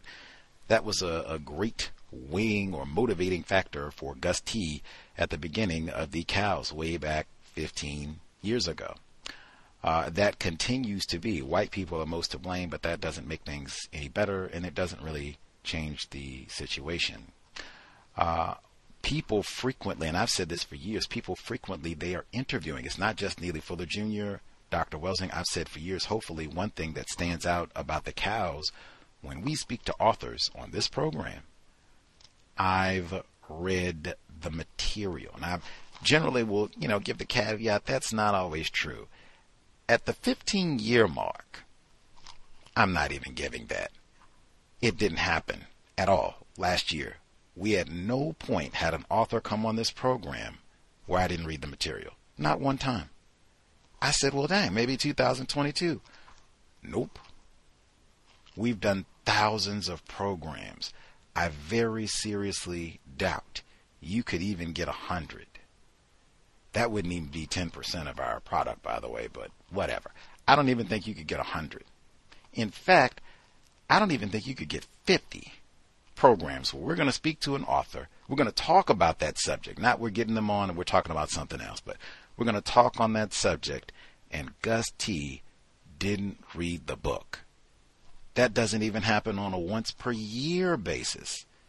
That's standard operating procedure for most of the white and non-white hosts. That's not going according to my observation. They rat on themselves. They say this. There'll be authors. They were talking to the white man who wrote murder rap about Tupac and Biggie being assassinated and all this and saying that Diddy did it all. Told you Diddy was no good. And these are people that work for Court TV. They got big time budgets, not old struggling Negro Gus T. And she got to the end of it. She said, I'm going to have to get your book and check it out. Are you serious? Court TV struggling like Gus T. They got what they call it, the shoestring budget. You couldn't get on Amazon $10 and get a Kindle copy to read the book, to answer some intelligent questions. You don't even have staff members, interns for Court TV. They couldn't have went to the library and got a copy of this and read and got you some really nice cliff notes for the book. That's standard operating procedure for the white and non-white hosts. Not all, but I mean, it's racks of them. Hopefully that sets this broadcast apart. All of that said, at the 15-year mark, we've had a book club that yours truly has facilitated for over a decade. At the 15-year mark, dare I say, I have a slightly more cultured palate for reading. Is it all right to say that as a Negro? I know I'm ignorant and stupid, worthless Negro from I know. Yes. Got it. All right. But I have facilitated a book club for over a decade. Have you done that? All right. So I have a slightly more cultured palate. I really give the side eye when people recommend a book, particularly by a black person. Oh, man. White person or a non-white person, when they get to, you got to check out some James Baldwin. Oh, God. Ugh. Any of that. So I stammered. One, because most of the time, people don't recommend books to me. Spectacular. But most of the time, people don't recommend books to me. So it's kind of peculiar when they recommend a book at all, but much less to come and recommend a book by a black person.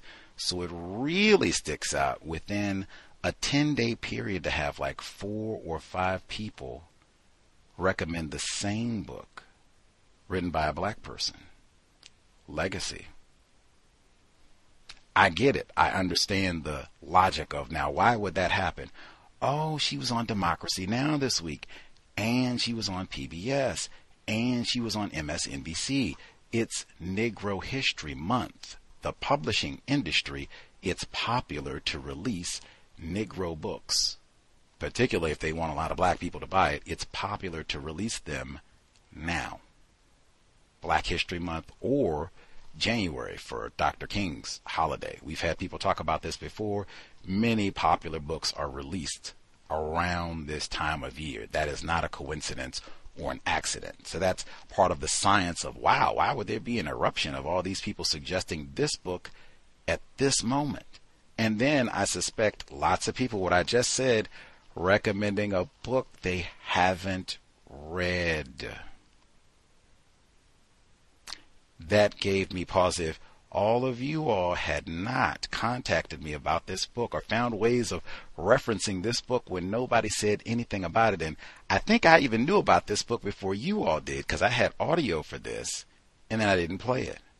Had audio for this previously and I didn't play it. Then more people commented and commented. I had audio again this week. I just said she's doing the book tour. She's on lots of book circuits, and I didn't play any of it. Now I got the book, and I looked at some of her other audio. I think I said before, we're built different. Definitely after 15 years. So I looked at some of her other work. The book title again, Legacy, A Black Physician Reckons with Racism in Medicine. One thing I have said for 15 years, even that as a title.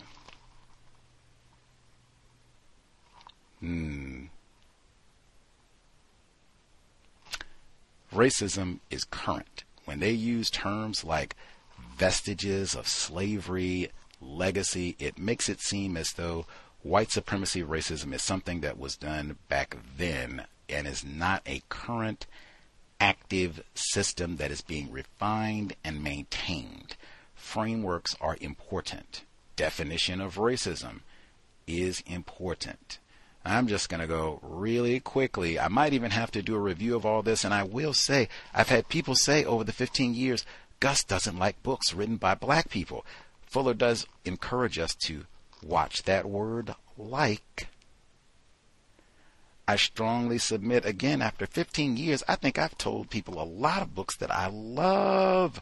Medical Apartheid, A Terrible Thing to Waste, The Man Not, Delectable Negro, The ISIS Papers. I'll stop there. All of those are written by black people. I mention them all the time. Dorothy Roberts, many others. There are lots of books written by black people that I think are great and constructive.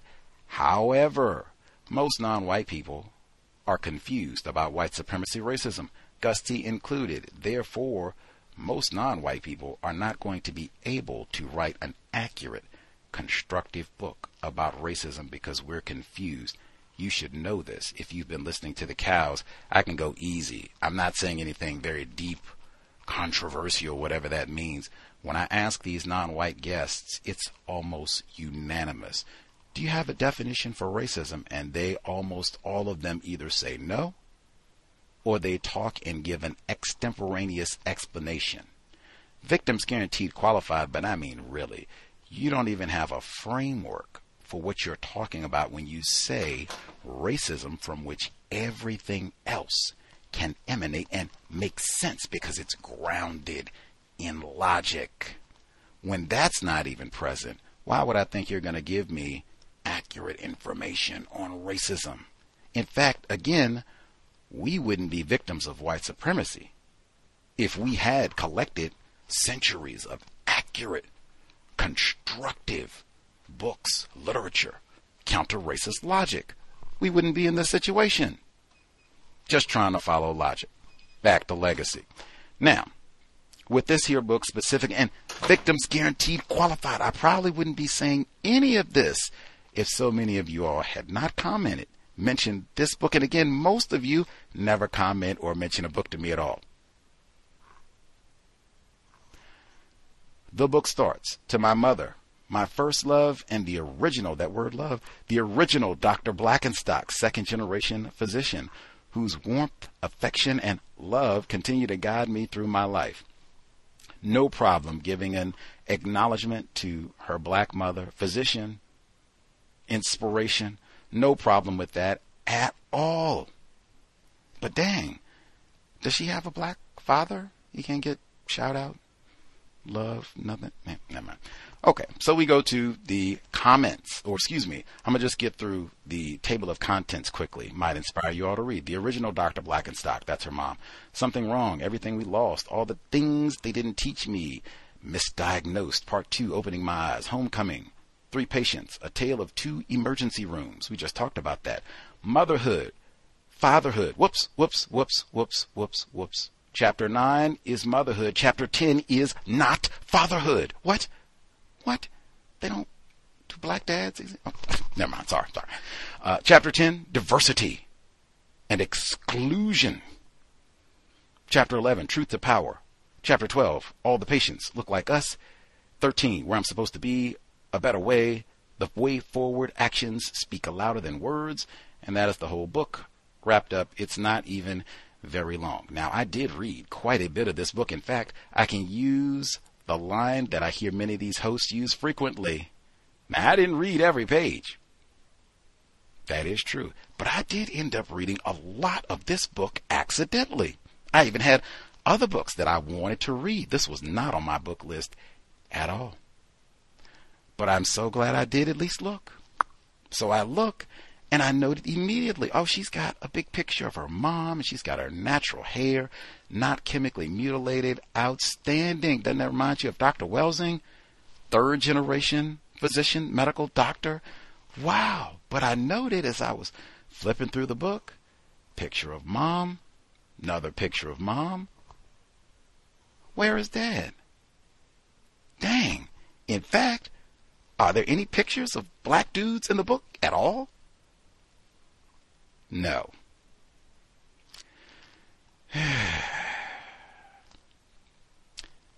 Then I started paying attention because she had to mention old George Floyd, old Eric Garner. En route, as she's going through, it passed more pictures. Black mom, that's crazy. Her sister, that's great. Her sister, that's great. Okay. As we're rolling through, she starts off in the introduction. She lets us know. Did I lose my highlights? Did it take the highlights? Oh, that's off. Let's see. Yep, stole my highlights. That is crazy. I don't even know how that happened. I have to do it, wing it here. So, losing the highlights, she starts off telling us that, bang, from the introduction, currently black men have the shortest life expectancy of any demographic group. Black babies have the highest infant mortality rate. These horrifying trends were all true even before the pandemic was permitted to devastate our communities, brutally disabling and ending lives and exposing the deep racist fault lines in our society. Metaphor.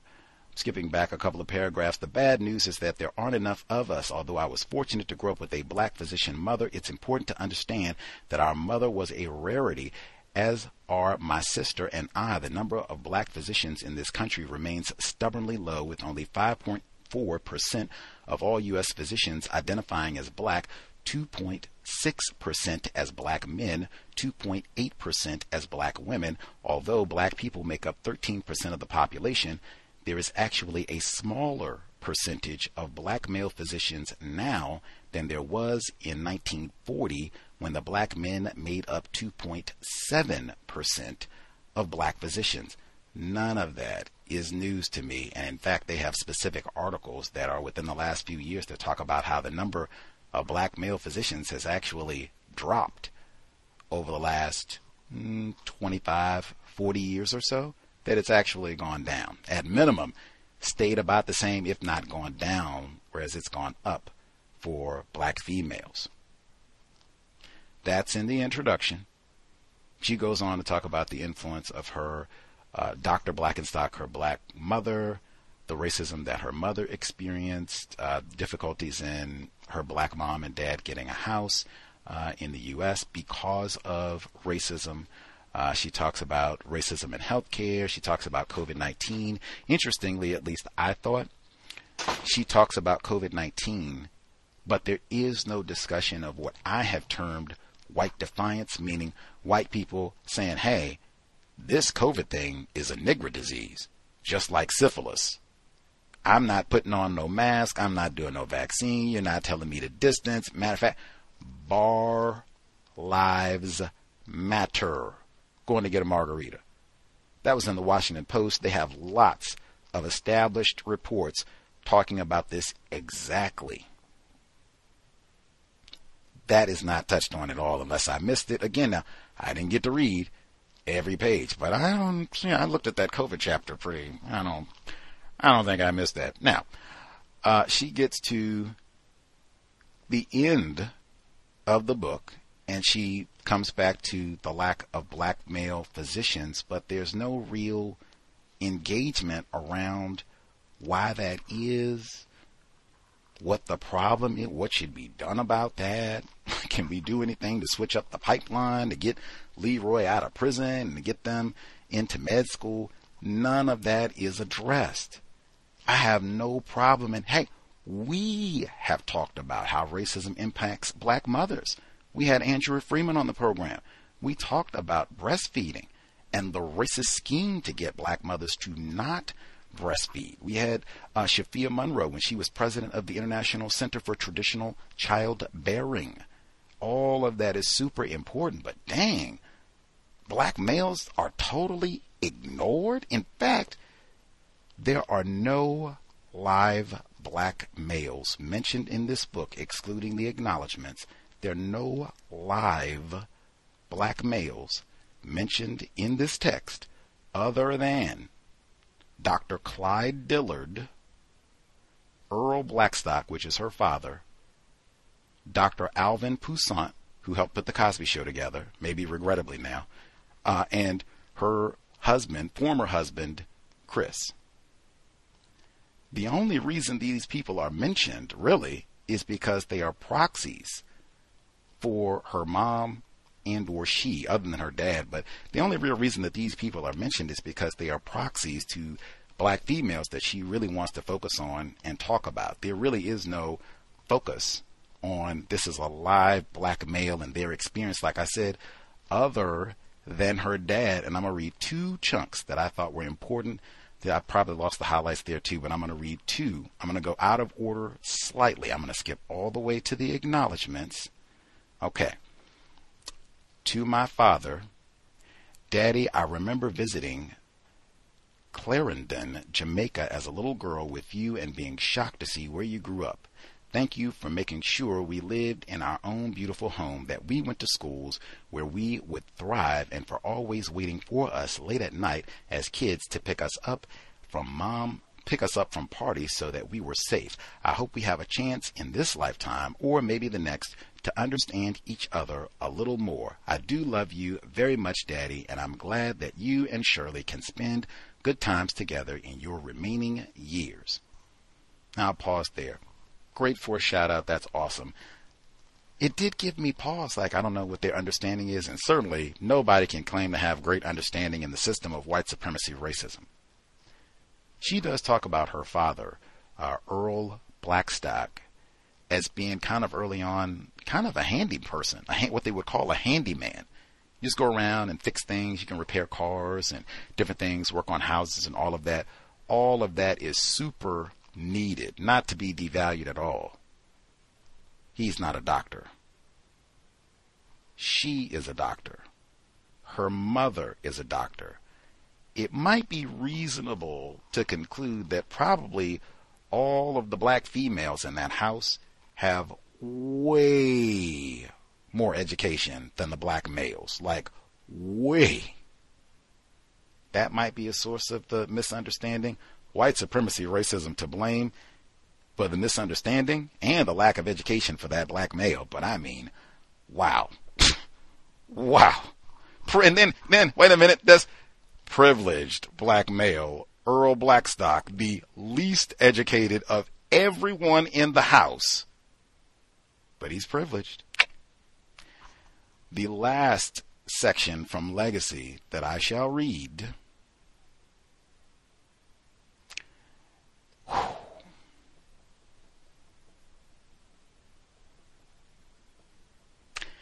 This is from chapter 16, from the epilogue, end of the book. She says, "Am I satisfied I went into medicine?" My mother asks in the essay.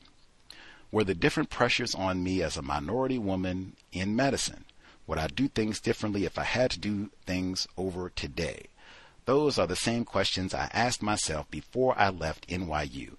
Did I even want to stay in academic medicine? Would I be able to reach my fullest potential in a conservative, predominantly white environment? Did I need to think differently about my life and career and about what success looks like? As a younger woman, I didn't internalize what she was saying, but reading her essay 30 years later, her words could almost be mine. These days, I even wonder if I would want my children to pursue careers in medicine. As I write this, they are 6 and 8 years old, still young and innocent. When I think about the stress and trauma of racism they would experience as black men entering the medical realm, my answer would be no. I want to protect them. I worry that a career in medicine would be like throwing them to the wolves. I don't have the same drive for traditional notions of success that our mother had for Oni and me. As someone who was born into poverty, our mother wanted and needed something very different for her daughters. My children have had the kind of privileged life every black child deserves, but I would prefer for them to consider all the possibilities for how they might live full and fulfilling lives. My children deserve that. You have full context for where that came from, but it did give me pause. Dang. Is it just because they were black, like you say this even if you had black female children? Or is it because they're black males you would not want to put them in that environment? It gave me great pause. Given there are a lack of black male doctors, she already said that at the beginning of the book, and that's, well, I don't know if it's widely known, but they do have many reports where they talk about that. There are a lack of black male doctors, so it gave me great pause. I don't know. At any rate, I was not impressed with what was there, and it really bothered me because if she, in fact, I'll tell it this way, if this had been presented as I am talking about my black female experience, black females' experience with racism in medicine, I would have had less of a problem, but that's not how this is presented. That's not how it's presented on Democracy Now!, PBS, that's not even the title of the book. If this is going to be talked about as racism in health, racism impacts black females, black men. I mean, dang, the black people with the lowest life expectancy, we can't even get a chapter in the book. I'm not saying we got to get the whole book, but a chapter. It's a chapter on motherhood. We can't even get, maybe, can we get a page on black fatherhood? That's, no. I'm pointing this out because this sort of deliberate exclusion, in fact, Dr. Curry talked about this. The only way black males can be studied, discussed, and understood is once you are safely 6 feet in the ground. I just told you the only live black dudes that are talked about in this book, her dad, who she doesn't understand, her divorced husband, and then these people who helped her mom or her in their careers. There are no live black scholars and all that live black people. No. I didn't read every page, but I did kind of look on that one. There are lots of black females throughout the book that are still alive and writing and talking to her and all that. Black males? And that's, don't I talk about that for workplace racism all the time. Someone had the audacity to say, Gus, I'm so glad the Cows focuses on black males. We do not. We just talk about this on a consistent basis. We've had lots of programs where we talked about black female issues. They don't do that. Particularly mainstream platforms, they exclude black males unless it's time to talk about who the police strangled, choked, raped, sodomized. If it's not that, matter of fact, again, black male privilege. So how many of you all, you heard Causheen Gelzer? You knew that name? I mean, a black dude gets his head stuffed in the freezer. You should know that we all watched Jeffrey Dahmer all over the world. So a head in the freezer, everybody should know about that, right? I can tell you my own study. I had more people, and they happened at about the same, like literally, the arrest for Causheen Gelzer, his head being in the freezer, and the publication of the book Legacy, they happened at about the same time. I think if you get decapitated and they stuff your head in a freezer, that's certainly a health risk, right? I had more people contact me, email, social media, about the book Legacy than I did about Mr. Gelzer's head being in the freezer.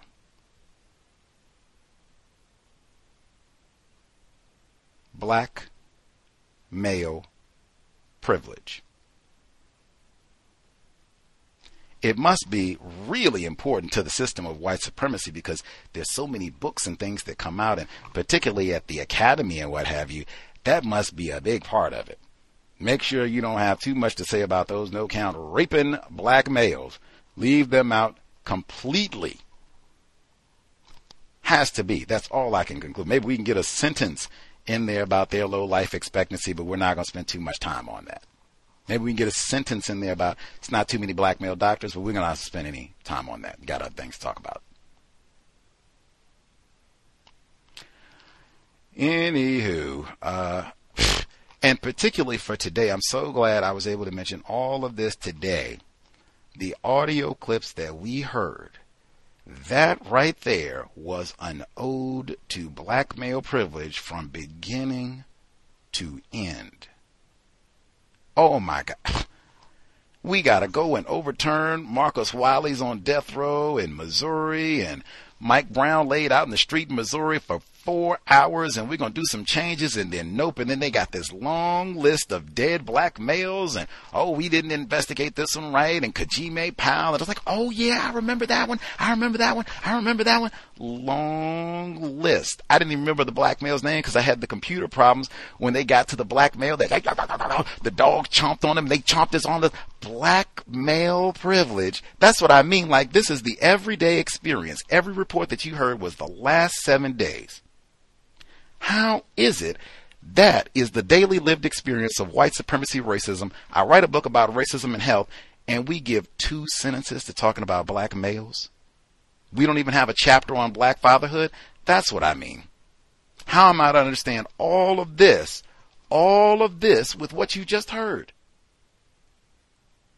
Even the segment when they go to talk about black male that gets chomped on by the dog. You don't think he's going to make it? They got to amputate his arm. Dorothy Roberts talked about that. She said that is the one service I found where black people get disproportionate. They get the service. It's not the other way around. Disproportionately, black people, they get amputations. Anyway, when they talked about all that, they said, man, oh, it was the cigarettes. That's what it was. The menthol cigarettes where they said it's black males who are most likely to get lung cancer. Black male privilege. Black male privilege. We didn't get a chapter in the book on health and racism about that. COVID-19, respiratory, nope.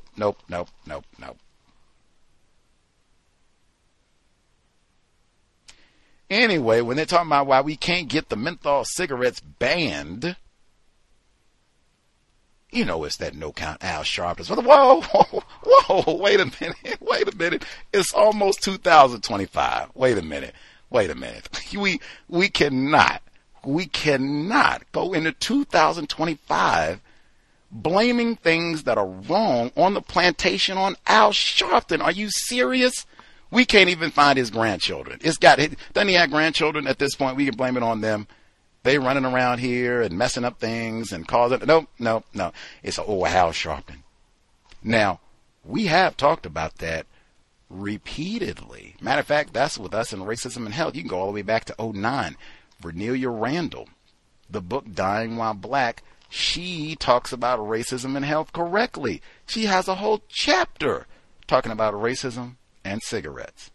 She does mention black people, black politicians, Al Sharpton, who've got lots of money to help support no bans on menthol cigarettes, but I don't think Al Sharpton and I don't remember Vernelia Randall telling us that these black people are the reasons we can't get these menthol cigarettes away from black people. I don't remember that's what she said. In fact, we talked about this again. Dr. Valerie Yerger, she researches this specifically. She came back and talked with us 2015. We talked about this specifically. I don't remember her telling us either that no count Al Sharpton.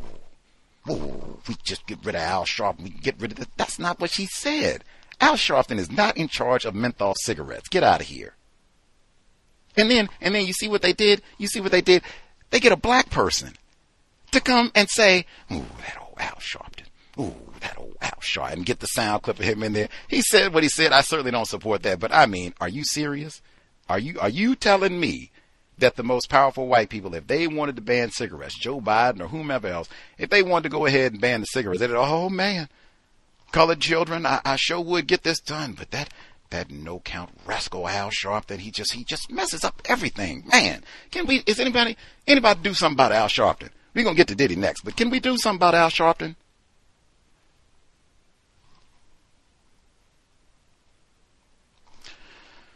Shout to Tawana Brawley. The number 605-313-5164. The code 564-943 #. Press star 61 if you would like to participate. Shout to the late Alton Maddox as well. Black male privilege. 605-313-5164. The code 564-943 #. Press star 61 if you would like to participate. I did deliberately include that segment on the increase in syphilis. I did think that was very important. I think we do have parents who listen to the program and such. Young people participated not that long ago. That would for sure be something to discuss. Did you read this? Maybe you need to write a report about this. Let's talk about this. 80%, what they say? They said substance abuse increases the risky sexual behavior. That's another duh. But if you have children, offspring, oh yeah, make sure you discuss that. You don't want to have syphilis, do you? Folks who dialed in with a hand up, line should be open. Proceed.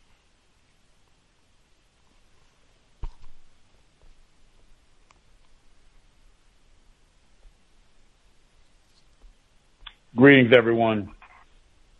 Retired firefighter in Florida. Yes, sir. I am happy to announce that the DCS mentoring program has started up again. We had a meeting with the parents to discuss the program, how long it lasts, some of the requirements or suggestions that they can do in order to help the program run smooth and affect their male children in the maximum way. It went pretty good, and I'm looking forward to the sessions. We would start effectively with the young fellas next Saturday. One of the things that I got with Mr. Clark on was reading, something that you rightfully talk about because it's vitally essential. A lot of our boys have problems with reading, and especially the younger ones. And so we do have a teacher that is working with us now, and for at least an hour, maybe 2 hours, we're going to have him to work with those who basically who have are problematic anyway with their reading skills, to improve them as best we can on those Saturdays. Last but not least, the head of the Broward Sheriff's Department, Broward County, just next to me, maybe about a mile and a half away from me, Mr. Gregory Toney. He is being chastised. He has a lot of responsibilities. Not only the normal law enforcement that I guess most of us know on a general stage, he also is in charge of the penal system in Broward County. And the latest news on him is focusing on there's been a lot of suspicious deaths that's been taking place in the prison system that he is in charge of. And it's not only black males, there's also some white males that have been dying. And so far, he has not responded directly in the press. Now, I did a little bit of research and found out that this problem is not new, but because I think something like this has taken place maybe 2 or 3 years ago, but where it was being said that the penal system is using the prison system as a mental health facility.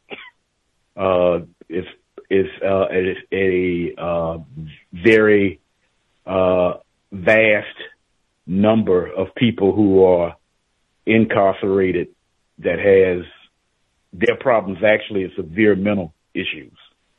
That's basically what the article is talking about. But I would stay tuned to more.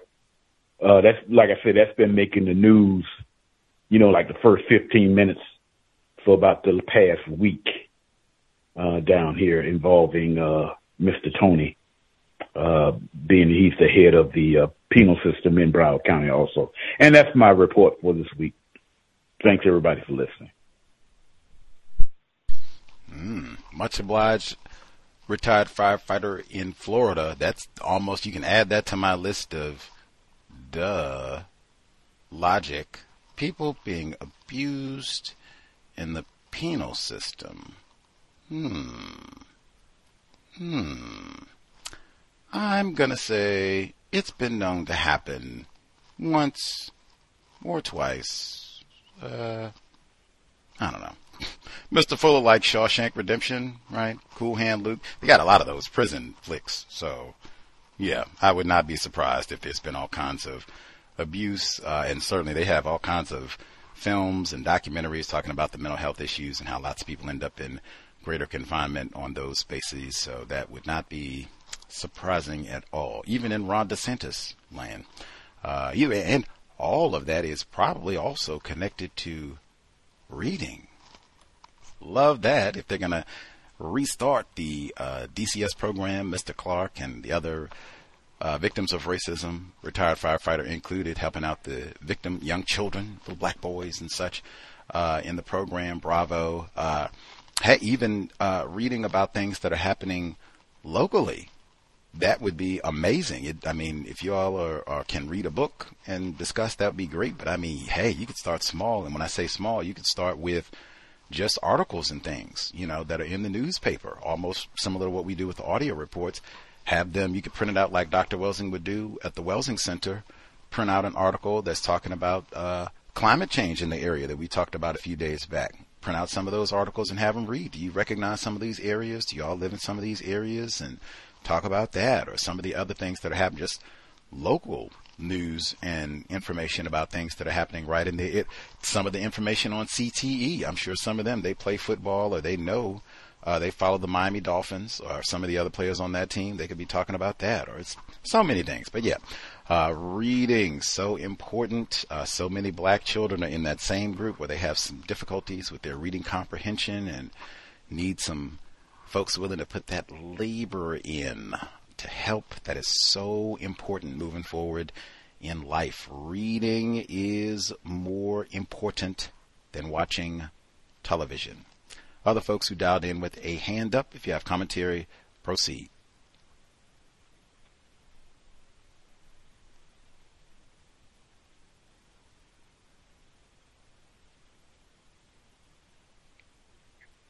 May I be heard? Lauren? Yes, ma'am. Just letting our person that's on the Skype line, if you are controlling your mute, you should be good. But I did try to open your line, so I'm going to assume that you will take care of it yourself. If not, we'll figure it out. Thanks for your patience, Lauren. Yes, ma'am.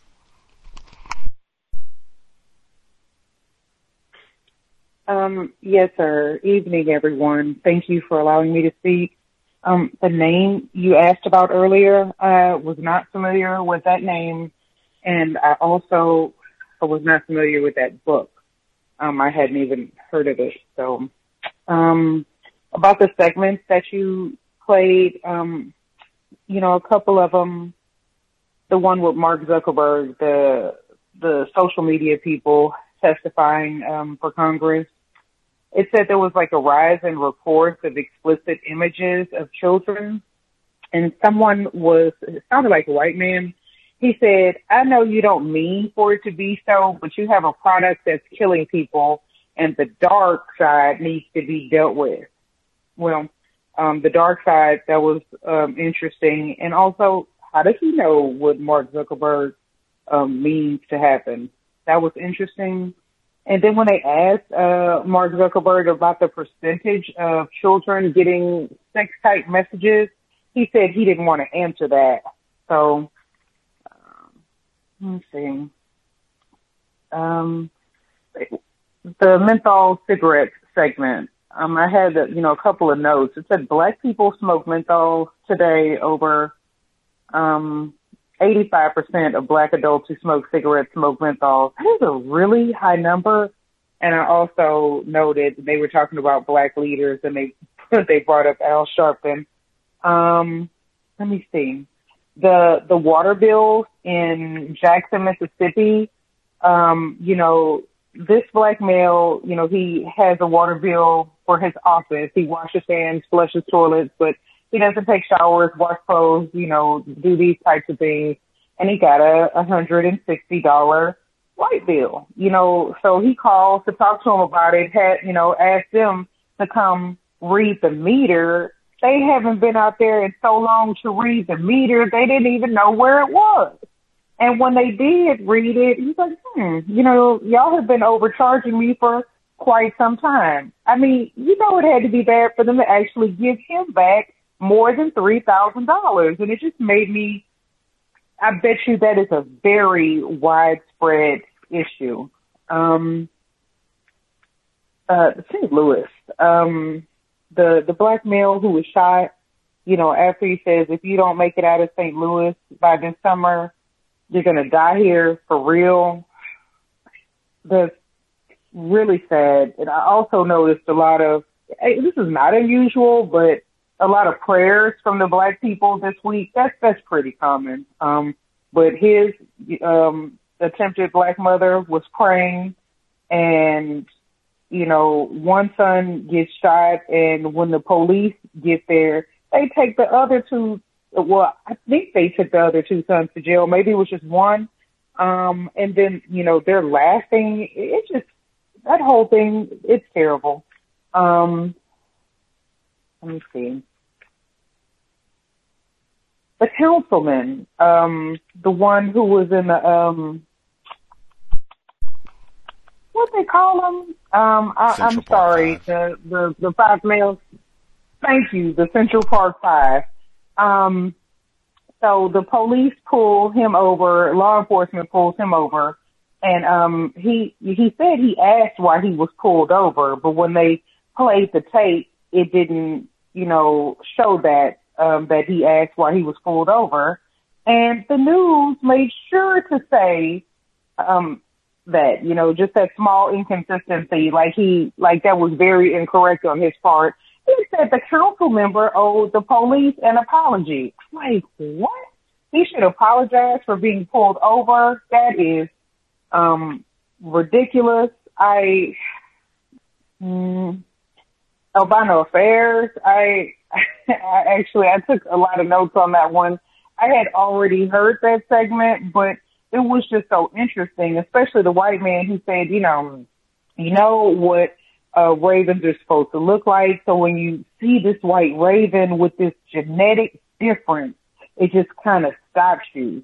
That right there, he said, this raven seems, well, I don't know if he said it, but someone said the raven seemed more like an alpha. And it was in a spat with 4 black ravens over some white chocolate raspberry ice cream. Wow. So the white raven was not dominant. Was not subordinate. They wanted us to know that. That white man took over 10,000 pictures of this white bird. He was so happy the bird got so close to him that he could see a reflection of himself in that bird's blue eye. Oh man, it was so many things. And the stories from the natives, like being black is just a punishment. You turn from white to black after displeasing a god, or after you try to steal a bucket and blacken your feathers. It's just, you're a thief and you're just a Negro because you don't know how to act. And that's all I have. Thank you for allowing me to speak. Woo, man. I think it's a conspiracy of ravens. I bet you if ravens were white, they would not be called a conspiracy. They would have a better, it's a conspiracy of ravens and a murder of, they would have a better name. I don't know, like angels, or I don't know. They would have something godly and spiritual. What in the world? Thank you, Dr. Welsing. Anybody who, if you are listening, I had thought of that. So if you had to explain to someone, what the world, WTH, what does a pale raven or a pale rodent, what does that have to do with racism? All the things that happen in the world, why are you all wasting time on a regular basis to scrutinize or focus on, a segment on an albino rodent? How would you all explain, or maybe if you don't think it's relevant, you can share that too, but how would you articulate that to a non-white person? Why that relates to white supremacy, racism, why that is even important, noteworthy? What would you say? Think on that one. I've been... I was going to answer. Let's hear it. Well, I just think it's important because obviously white people think that people with different racial classifications should be treated differently. white people should have the least amount of mistreatment, and the darker you are, the more mistreatment you're subject to. So I think it is fascinating to see how they also do that with animals, because they look at these albino animals, these white animals, like they look at themselves in a way. So the way they think white animals should be treated is the way they think white people should be treated, and that is well.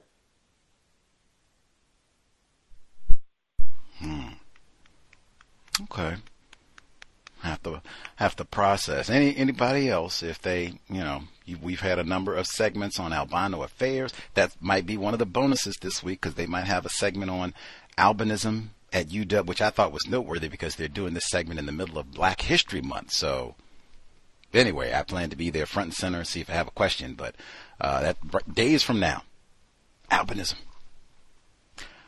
Incidentally, about the billing in Jackson, Mississippi, which is a significant town for many reasons related to racism, white supremacy. They ran a tank over the black people in Jackson twice in recent memory, got photos of it and everything. With the inaccurate billing, part of the problem that they had said was that the pipes were leaking, not just poisonous, but leaking, and so they weren't able to generate enough pressure sometimes to flush and all the rest of it to get water near where it needed to go. And that was also generating exorbitant bills because the pipes were leaking, so people weren't necessarily using water, but it was just gushing and all that. They're supposed to do the repairs and all that. But that is the second time in 24 hours that I've heard about inaccurate billing for black people, where they can't even really give you an accurate tally on exactly what it is you owe.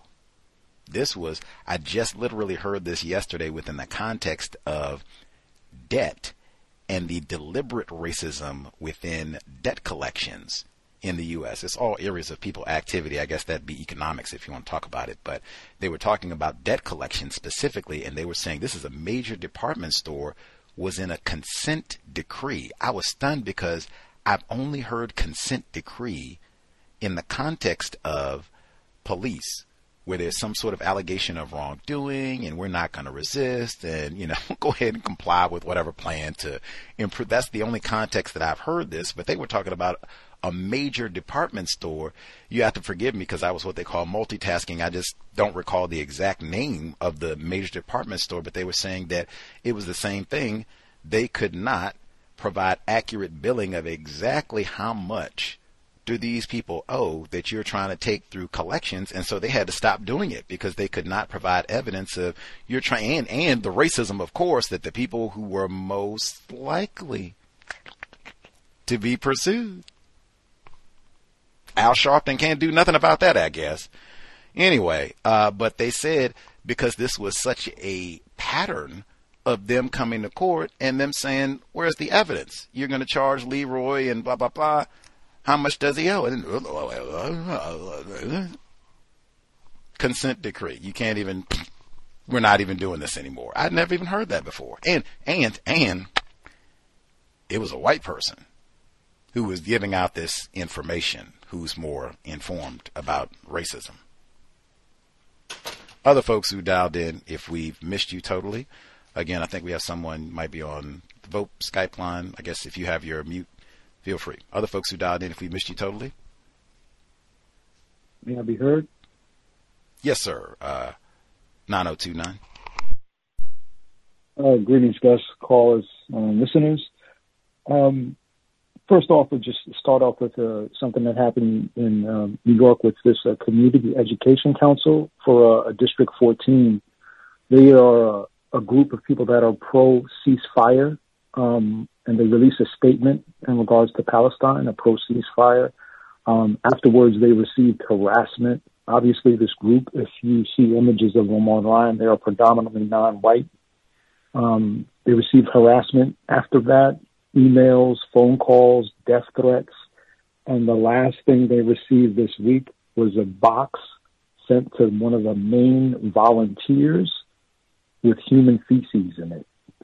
And then they're looking for the Department of Education to stand up and actually give them support, but the department is not even doing that. They're stepping back and chastising them because they held a meeting on a Friday, which is the quote-unquote Sabbath for people that classify themselves as Jewish.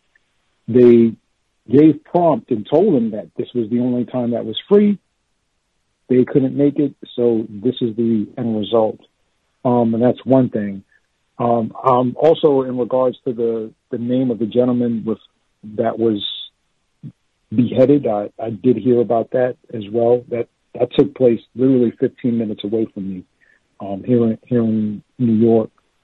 Also, the commentary going to segments about Elon Musk. I think that Neuralink should be monitored. I think we should pay close attention to that to see exactly what happens.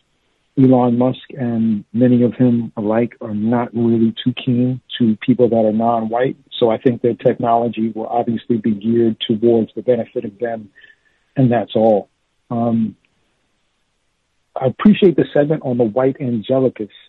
I really I need to find some more information. I believe the person that was speaking in that segment wrote a book, and I need to do a little bit more research about that, because I believe that history goes back to quote-unquote so-called settlement days or first colonial days of the so-called Americas. I'm interested in that topic specifically, and to see how it carries on till this day is really interesting, coming especially from the manga and the support and everything that took place in January 6th. Something that I did do this week, was I had to the library in regards to an actual event of a book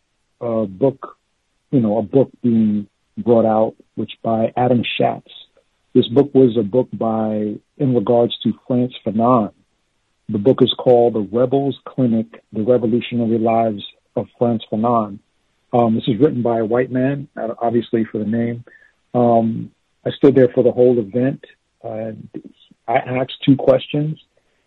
And when I tell you this guy dodged them like he was, let's just say he sidestepped them consistently. When I asked him, what do you think about Frantz Fanon and the fact that he was mainly with white women during most of his life? And to be honest, I think the only women he married were white women, and how it may have affected his writing and his work and his perception as far as racism. He dodged it completely. I mean, he just kept on throwing words out, and after a while I was like, all right, forget it, dude. The next thing I asked him was, why did you write the book? Which to some degree, I kind of understood it, because he said he wanted to make Frantz Fanon's work a little bit more palatable for people who can't or don't have the time to really deep dive into things like Black Skin, White Mask and The Wretched of the Earth, where the writing is not easy to read. It's and he's using like theories and phrases that are sometimes a little bit confusing. So I kind of understood that. If he was really trying to do that for the writing of the book, I think he did a good job as far as that goes. But the other aspect of that event was I ran into 2 non-white females, and they began to speak to me about racism. And the first thing they said to me was, and this is books again, you need to read Elizabeth Wilkerson's. I said, oh yeah, sure, One from the Sun. They go, no, you need to read Caste. And I said, why? And they said, oh, well, you need to read it. And I said, well, to be honest with you, every person that I know that has read Caste has a perception of racism that, and this is one of my codes, if I had to tell my offspring, my 2 children, to say, hey, go to this person, they'll give you more information about racism, I would not send my children to listen to them in regards to their perspective based on what they learned from Elizabeth Wilkerson's Caste. And while we were speaking, this was the part that was really interesting. The white people that were in the audience just completely leaned over and was listening to our conversation. And I was trying to keep my tone down, but the sisters, the other non-white females, were talking a little louder. And as soon as I shot down Caste, you could see their faces just drop and go, oh, he doesn't like that. He doesn't like Caste. He doesn't like Elizabeth. And I said, well, you should probably check out The Man Not, maybe check out Dr. Tommy J. Curry's work. maybe some Amos Wilson work and stuff like that. I really think you may want to find some more information by checking out those books. And when I said those names in the books, it completely passed over their head. So then I went to Dr. Francis Cress Welsing, and then they nodded their head in agreement and said, oh, yeah. But I don't think they really studied her work, you know. And the white woman got up, that was the closest one that was listening to our conversation, walked by and turned, didn't say a word to me, nothing, even though she was in our conversation disrespectfully to me, and turned to the non-white female and said, yeah, I got to tell you, Elizabeth Wilkinson, you got to. And again, that's another one of my codes. Anything white people like, I am very, very skeptical of it. And I think everybody that's non-white should be, because anything they like is normally good for them. So I shrugged my shoulder to it, but it was something that I had to bring out and notice. The last thing I'll say is the segment about the white raven, perfect. I think that segment overall describes so much about racism, white supremacy, and the dynamics of it. The last caller touched on it completely, and I think I don't know where you got that segment from, but that was a good one. That was a good one, Gus. That being said, I will mute my line. Thank you. Harold Phillips, privileged black male who the dog chomped his arm off. Harold Phillips. Much obliged, dear sir. That is so fascinating. I have observed that many times. If you're out in public, black female caller in Georgia, oh, your line is open. Okay, it's open now. Right on. But I've seen that many times. If you're out in public, you're non-white, and you are talking serious about racism. You're not in there talking about, when is the next Beyonce concert? You've been listening to Drake and blah, blah, blah. What you think about the Lakers and who's going to win the Super Bowl? You're not talking about some nonsense. You are talking serious. You're talking about white supremacy. Shh. He said they leaned in. Shut the phone off. Shut everything. What? I have seen that even before the cows began. I noted that as soon as I started seriously studying racism. Started saying white supremacy system. I would be out. We were literally out in public. 3-4 of us, non-white people, talking about racism. A white man walked by, heard us. He came over. He stood so close to us. I assumed, because there were, 3-4 other people in the group, I assumed he was friends with one of them. So I didn't really, I was just like, oh, that must be, he's with one of them. After he stood there about 4 or 5 minutes, I think finally someone was like, who are you? He said, oh, it sounded so interesting what you were talking about. I was shocked, like, what the hell? Like, you have been ear hustling on us for like a good 5 minutes. It's just like, oh yeah, Then I think from that moment forward, I started noting that white people are not, they pay attention immediately. They see their little boys and gals are trying to be serious, talking like they want to be men, women, sit at the adult people's table, talk about adult things in an adult manner. Seriously? Whoa.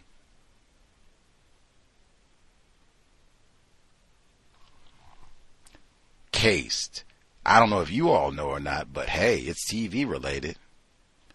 They are turning Cased into a movie, pulling out the heavyweights. Oh, Ava DuVernay. Remember, since we mentioned Central Park 5, remember she made the adaptation to Central Park 5 and got all that anti-sex into it. What does that have to do with these privileged black boys, black and non-white, non-black boys, being falsely accused, falsely convicted, caged? What does that have to do? I didn't watch that one. Anyway, but they got Ava DuVernay to, I guess, what would transmogrify Cased from literature form to whatever it's going to be on the screen or Netflix or streaming or whatever. But that's coming out. So I suspect, give me 1 second. I suspect that's how a lot of people are informed about Case, if they didn't already know. But lots of people already knew about it. It was won all these awards, and Oprah Winfrey bragged about it, and all during 2020 and everything else. We read that. I said that used to be the matter of fact. He mentioned two. Frantz Fanon, Wretched of the Earth. That's why I said, man, I have facilitated a book club for over a decade. We read Frantz Fanon, Wretched of the Earth. Now I even want to pause right there. I said that's the worst book I'd ever read at the time. I didn't say it's confusing. I said it's incoherent. He wrote that book, Fanon, Victim of White Supremacy, Doctor, Medical. He wrote that book on his deathbed, originally in French. It had to be written down by his white wife. He was dying, so he's articulating, she's transcribing it, and then it has to be translated from French to English. So that's one, and all of that, the incoherence. Now you take that jumble of confusion and you get a different white person who says, well, I am going to reinterpret this for you all who don't have the time and to dig into what was originally said. Now I got two white people who've come to reinterpret all this and give it to me again. Wow. That's just what I needed. Thank you so much. This is really going to lead us to liberation. And then you come back with Case. You see the pattern? We brought that up. Isabel Wilkerson married to a white man, and you don't have to be no coon and trying to talk bad about her because she makes that explicit in Case. Her white husband is in the acknowledgments. Worst book. That's both of them. Neither are there now, but both of them formerly worst books I have ever read about racism. That's what I said. That's what I expect. That's why I'm never excited when someone says, oh, a black person wrote a book about racism. I'm like, this could be another Wretched of the Earth. This could be another Case. Then hey, I said Warmth of Other Suns is in my top 10. We read that too. He said, oh, you mean Warmth of Other Suns? Oh, isn't that amazing? And it is. No, what do you mean? No, that book is amazing. Cased, even that's what I mean about why do you think Cased is so great?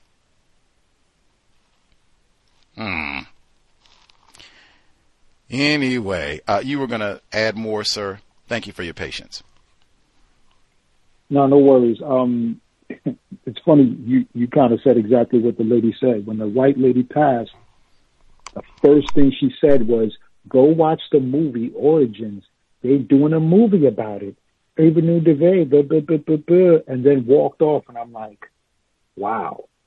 And then the only thing that I will give this quote-unquote white author, Adam Shates, about his interview was the fact that he did speak about the fact that the book, Wretched of the Earth, and Frantz Fanon's work did help some of the Panthers understand that they needed to open up clinics within black neighborhoods to actually help facilitate and get people through the stresses of dealing with racism.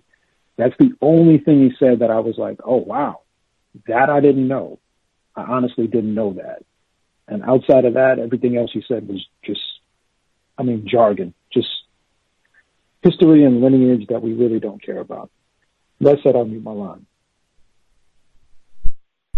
Much obliged. I can even get my flex on that because we've done so much on racism and health that I thought about mentioning this book and I didn't. Now I get to mention it here.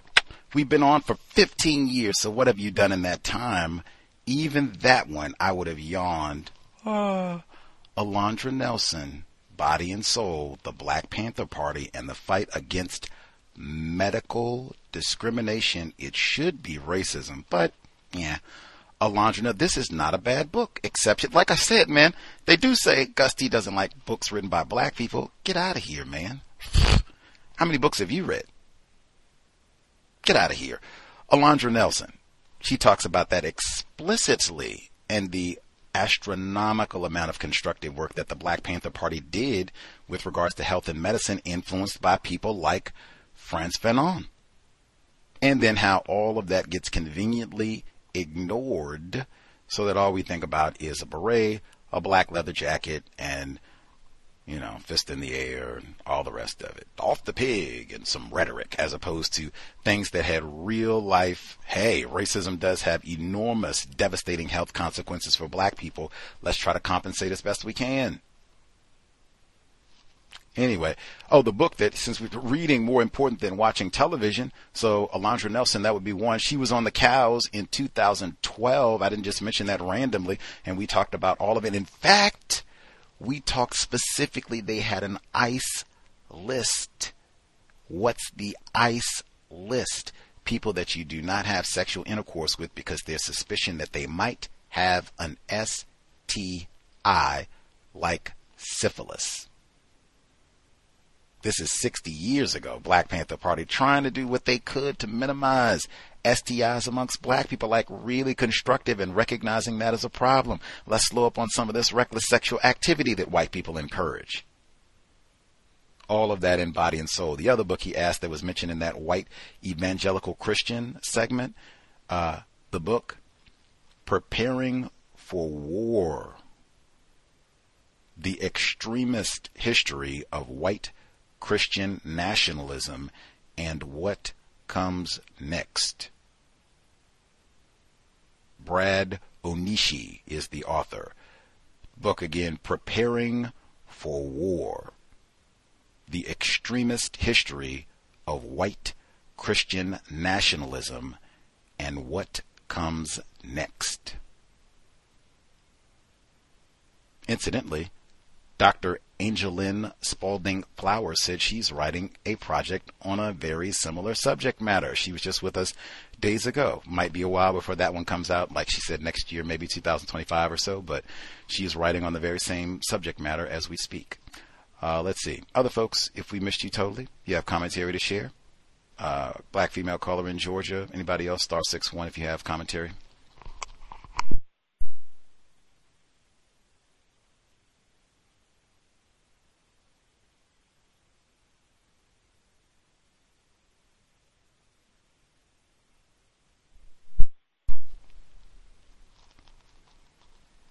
Do we nab anybody? Miss anybody? Anybody that we haven't heard from has a hand up?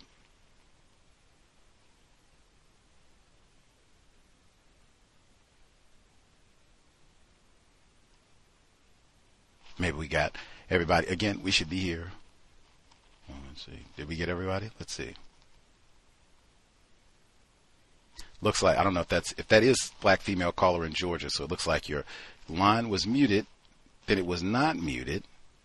I did not hear anything. So if you have been talking, we have not heard. But it has looked like on the switchboard, your line was muted, then it was not muted, then it muted again. So I'm not sure if you were attempting to talk. We did not hear anything.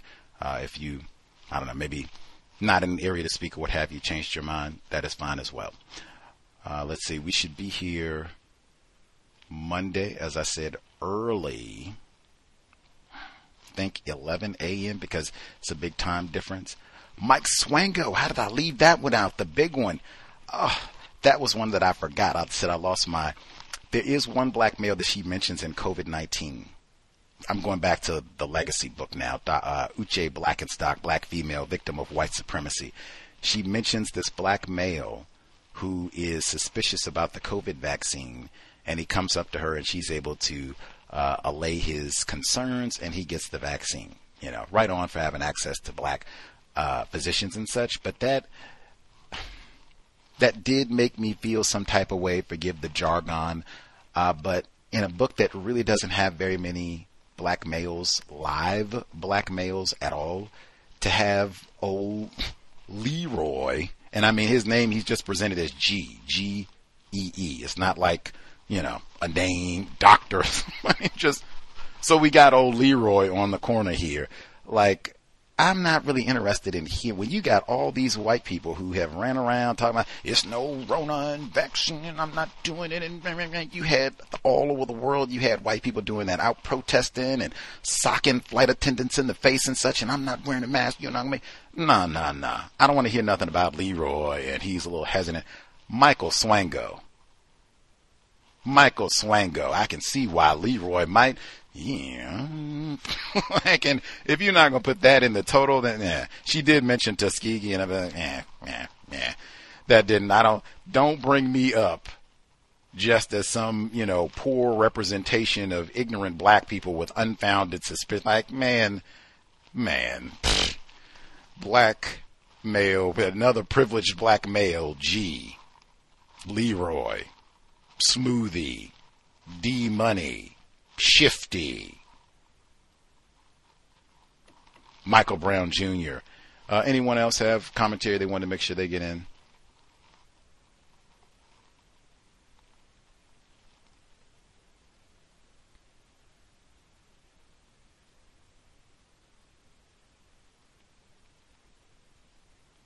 Soon we got everyone. That black male caller told us about the bag of feces being left for the students. They're protesting the situation, so-called Palestine. Man, isn't that bioterrorism? I thought in the era of COVID-19, like something like that, that's like major. I mean, they're talking about syphilis and everything else. Like, whoa, isn't that bioterrorism? Like, that should be police investigation and the whole nine. Like, what in the world? Come on.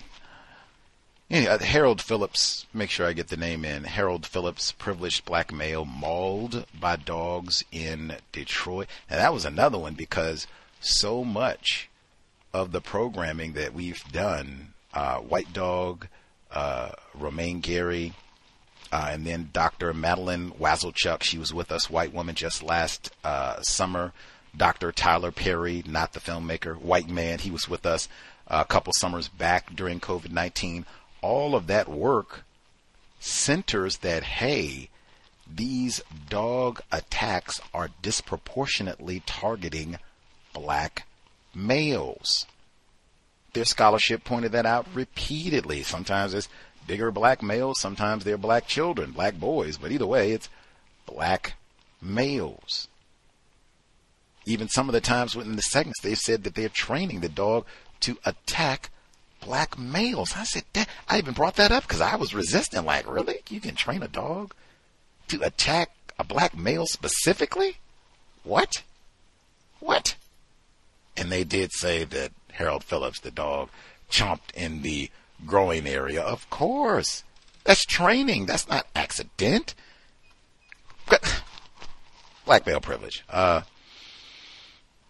Bioterrorism, make sure I got that in. Michael Swango here for Monday. I think we might even have to try out Zoom for Monday only because it is so difficult, at least for me, in getting folks on the continent. I've said this way back from the beginning. It's always way more expensive, and I mean way more expensive to call to the continent. It's more expensive to fly to the continent. Everything dealing with them darkly. You get these nigger ravens. You don't really want to talk to anybody over there anyway. So, the easiest method, it seems, is just to do this via Zoom. Now, you'll still be able to call and all that, but it does just mean that Zoom would be an option. You could call in normal way, or you could listen via Zoom. I'm certainly not turning on my camera. I guess we have a white guest. We could turn their camera on and, see what they look like as we're chatting with them, but I think we will simulcast it just because I have not been able to think of a more efficient method to connect. Obviously, I said phone line and all that, and all the rest of them just kept going down and could not figure out an easier, more efficient option. So that should be the case for Monday. So that'll be lots of reasons for me to grouse and complain. We'll be on early and Zoom and all the rest of it. But either way, Mike Swango. Hopefully, all of that, Mike Swango. Reading is more important than watching television. Michael Swango. I learned so much reading that book. And it's global. That's why we're on. That's why I'm having to do Zoom and all of that global. I said then, man, we have got to hear what exactly was he doing in Africa? How many Negroes did he kill in Africa? How did this get reported in Africa? Remember they talked about all that anti-white prejudice in Zimbabwe. Woo! Grandcestor Robert Mugabe, Monday. That's why any of my stress, I'll just think, oh yeah, that's why we're doing all this anti-white prejudice in Zimbabwe. Woohoo! Monday, Negro History Month, anti-white prejudice in Zimbabwe. I hadn't even heard that phrase before. Anti-white prejudice. That's what we're talking about on Monday. Mike Swango and anti-white prejudice in Zimbabwe. Oh, I'm so excited. See, I was a little bit bummed. Have to do all that configuring and simulcasting and such, but we will hopefully be able to make it work easily so we can hear about anti-white prejudice in Zimbabwe. Reading is more important than watching television. Absolute. For real. I don't want to hear nobody tell me nothing about black people got no concerns about going to the Mike Swango.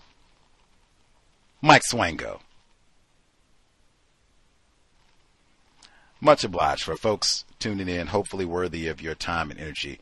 Caller in Georgia, just do our diligence. Did we miss you? Were you there? Were you trying to chat? Or the other person, if that's someone else on the Vote Skype line.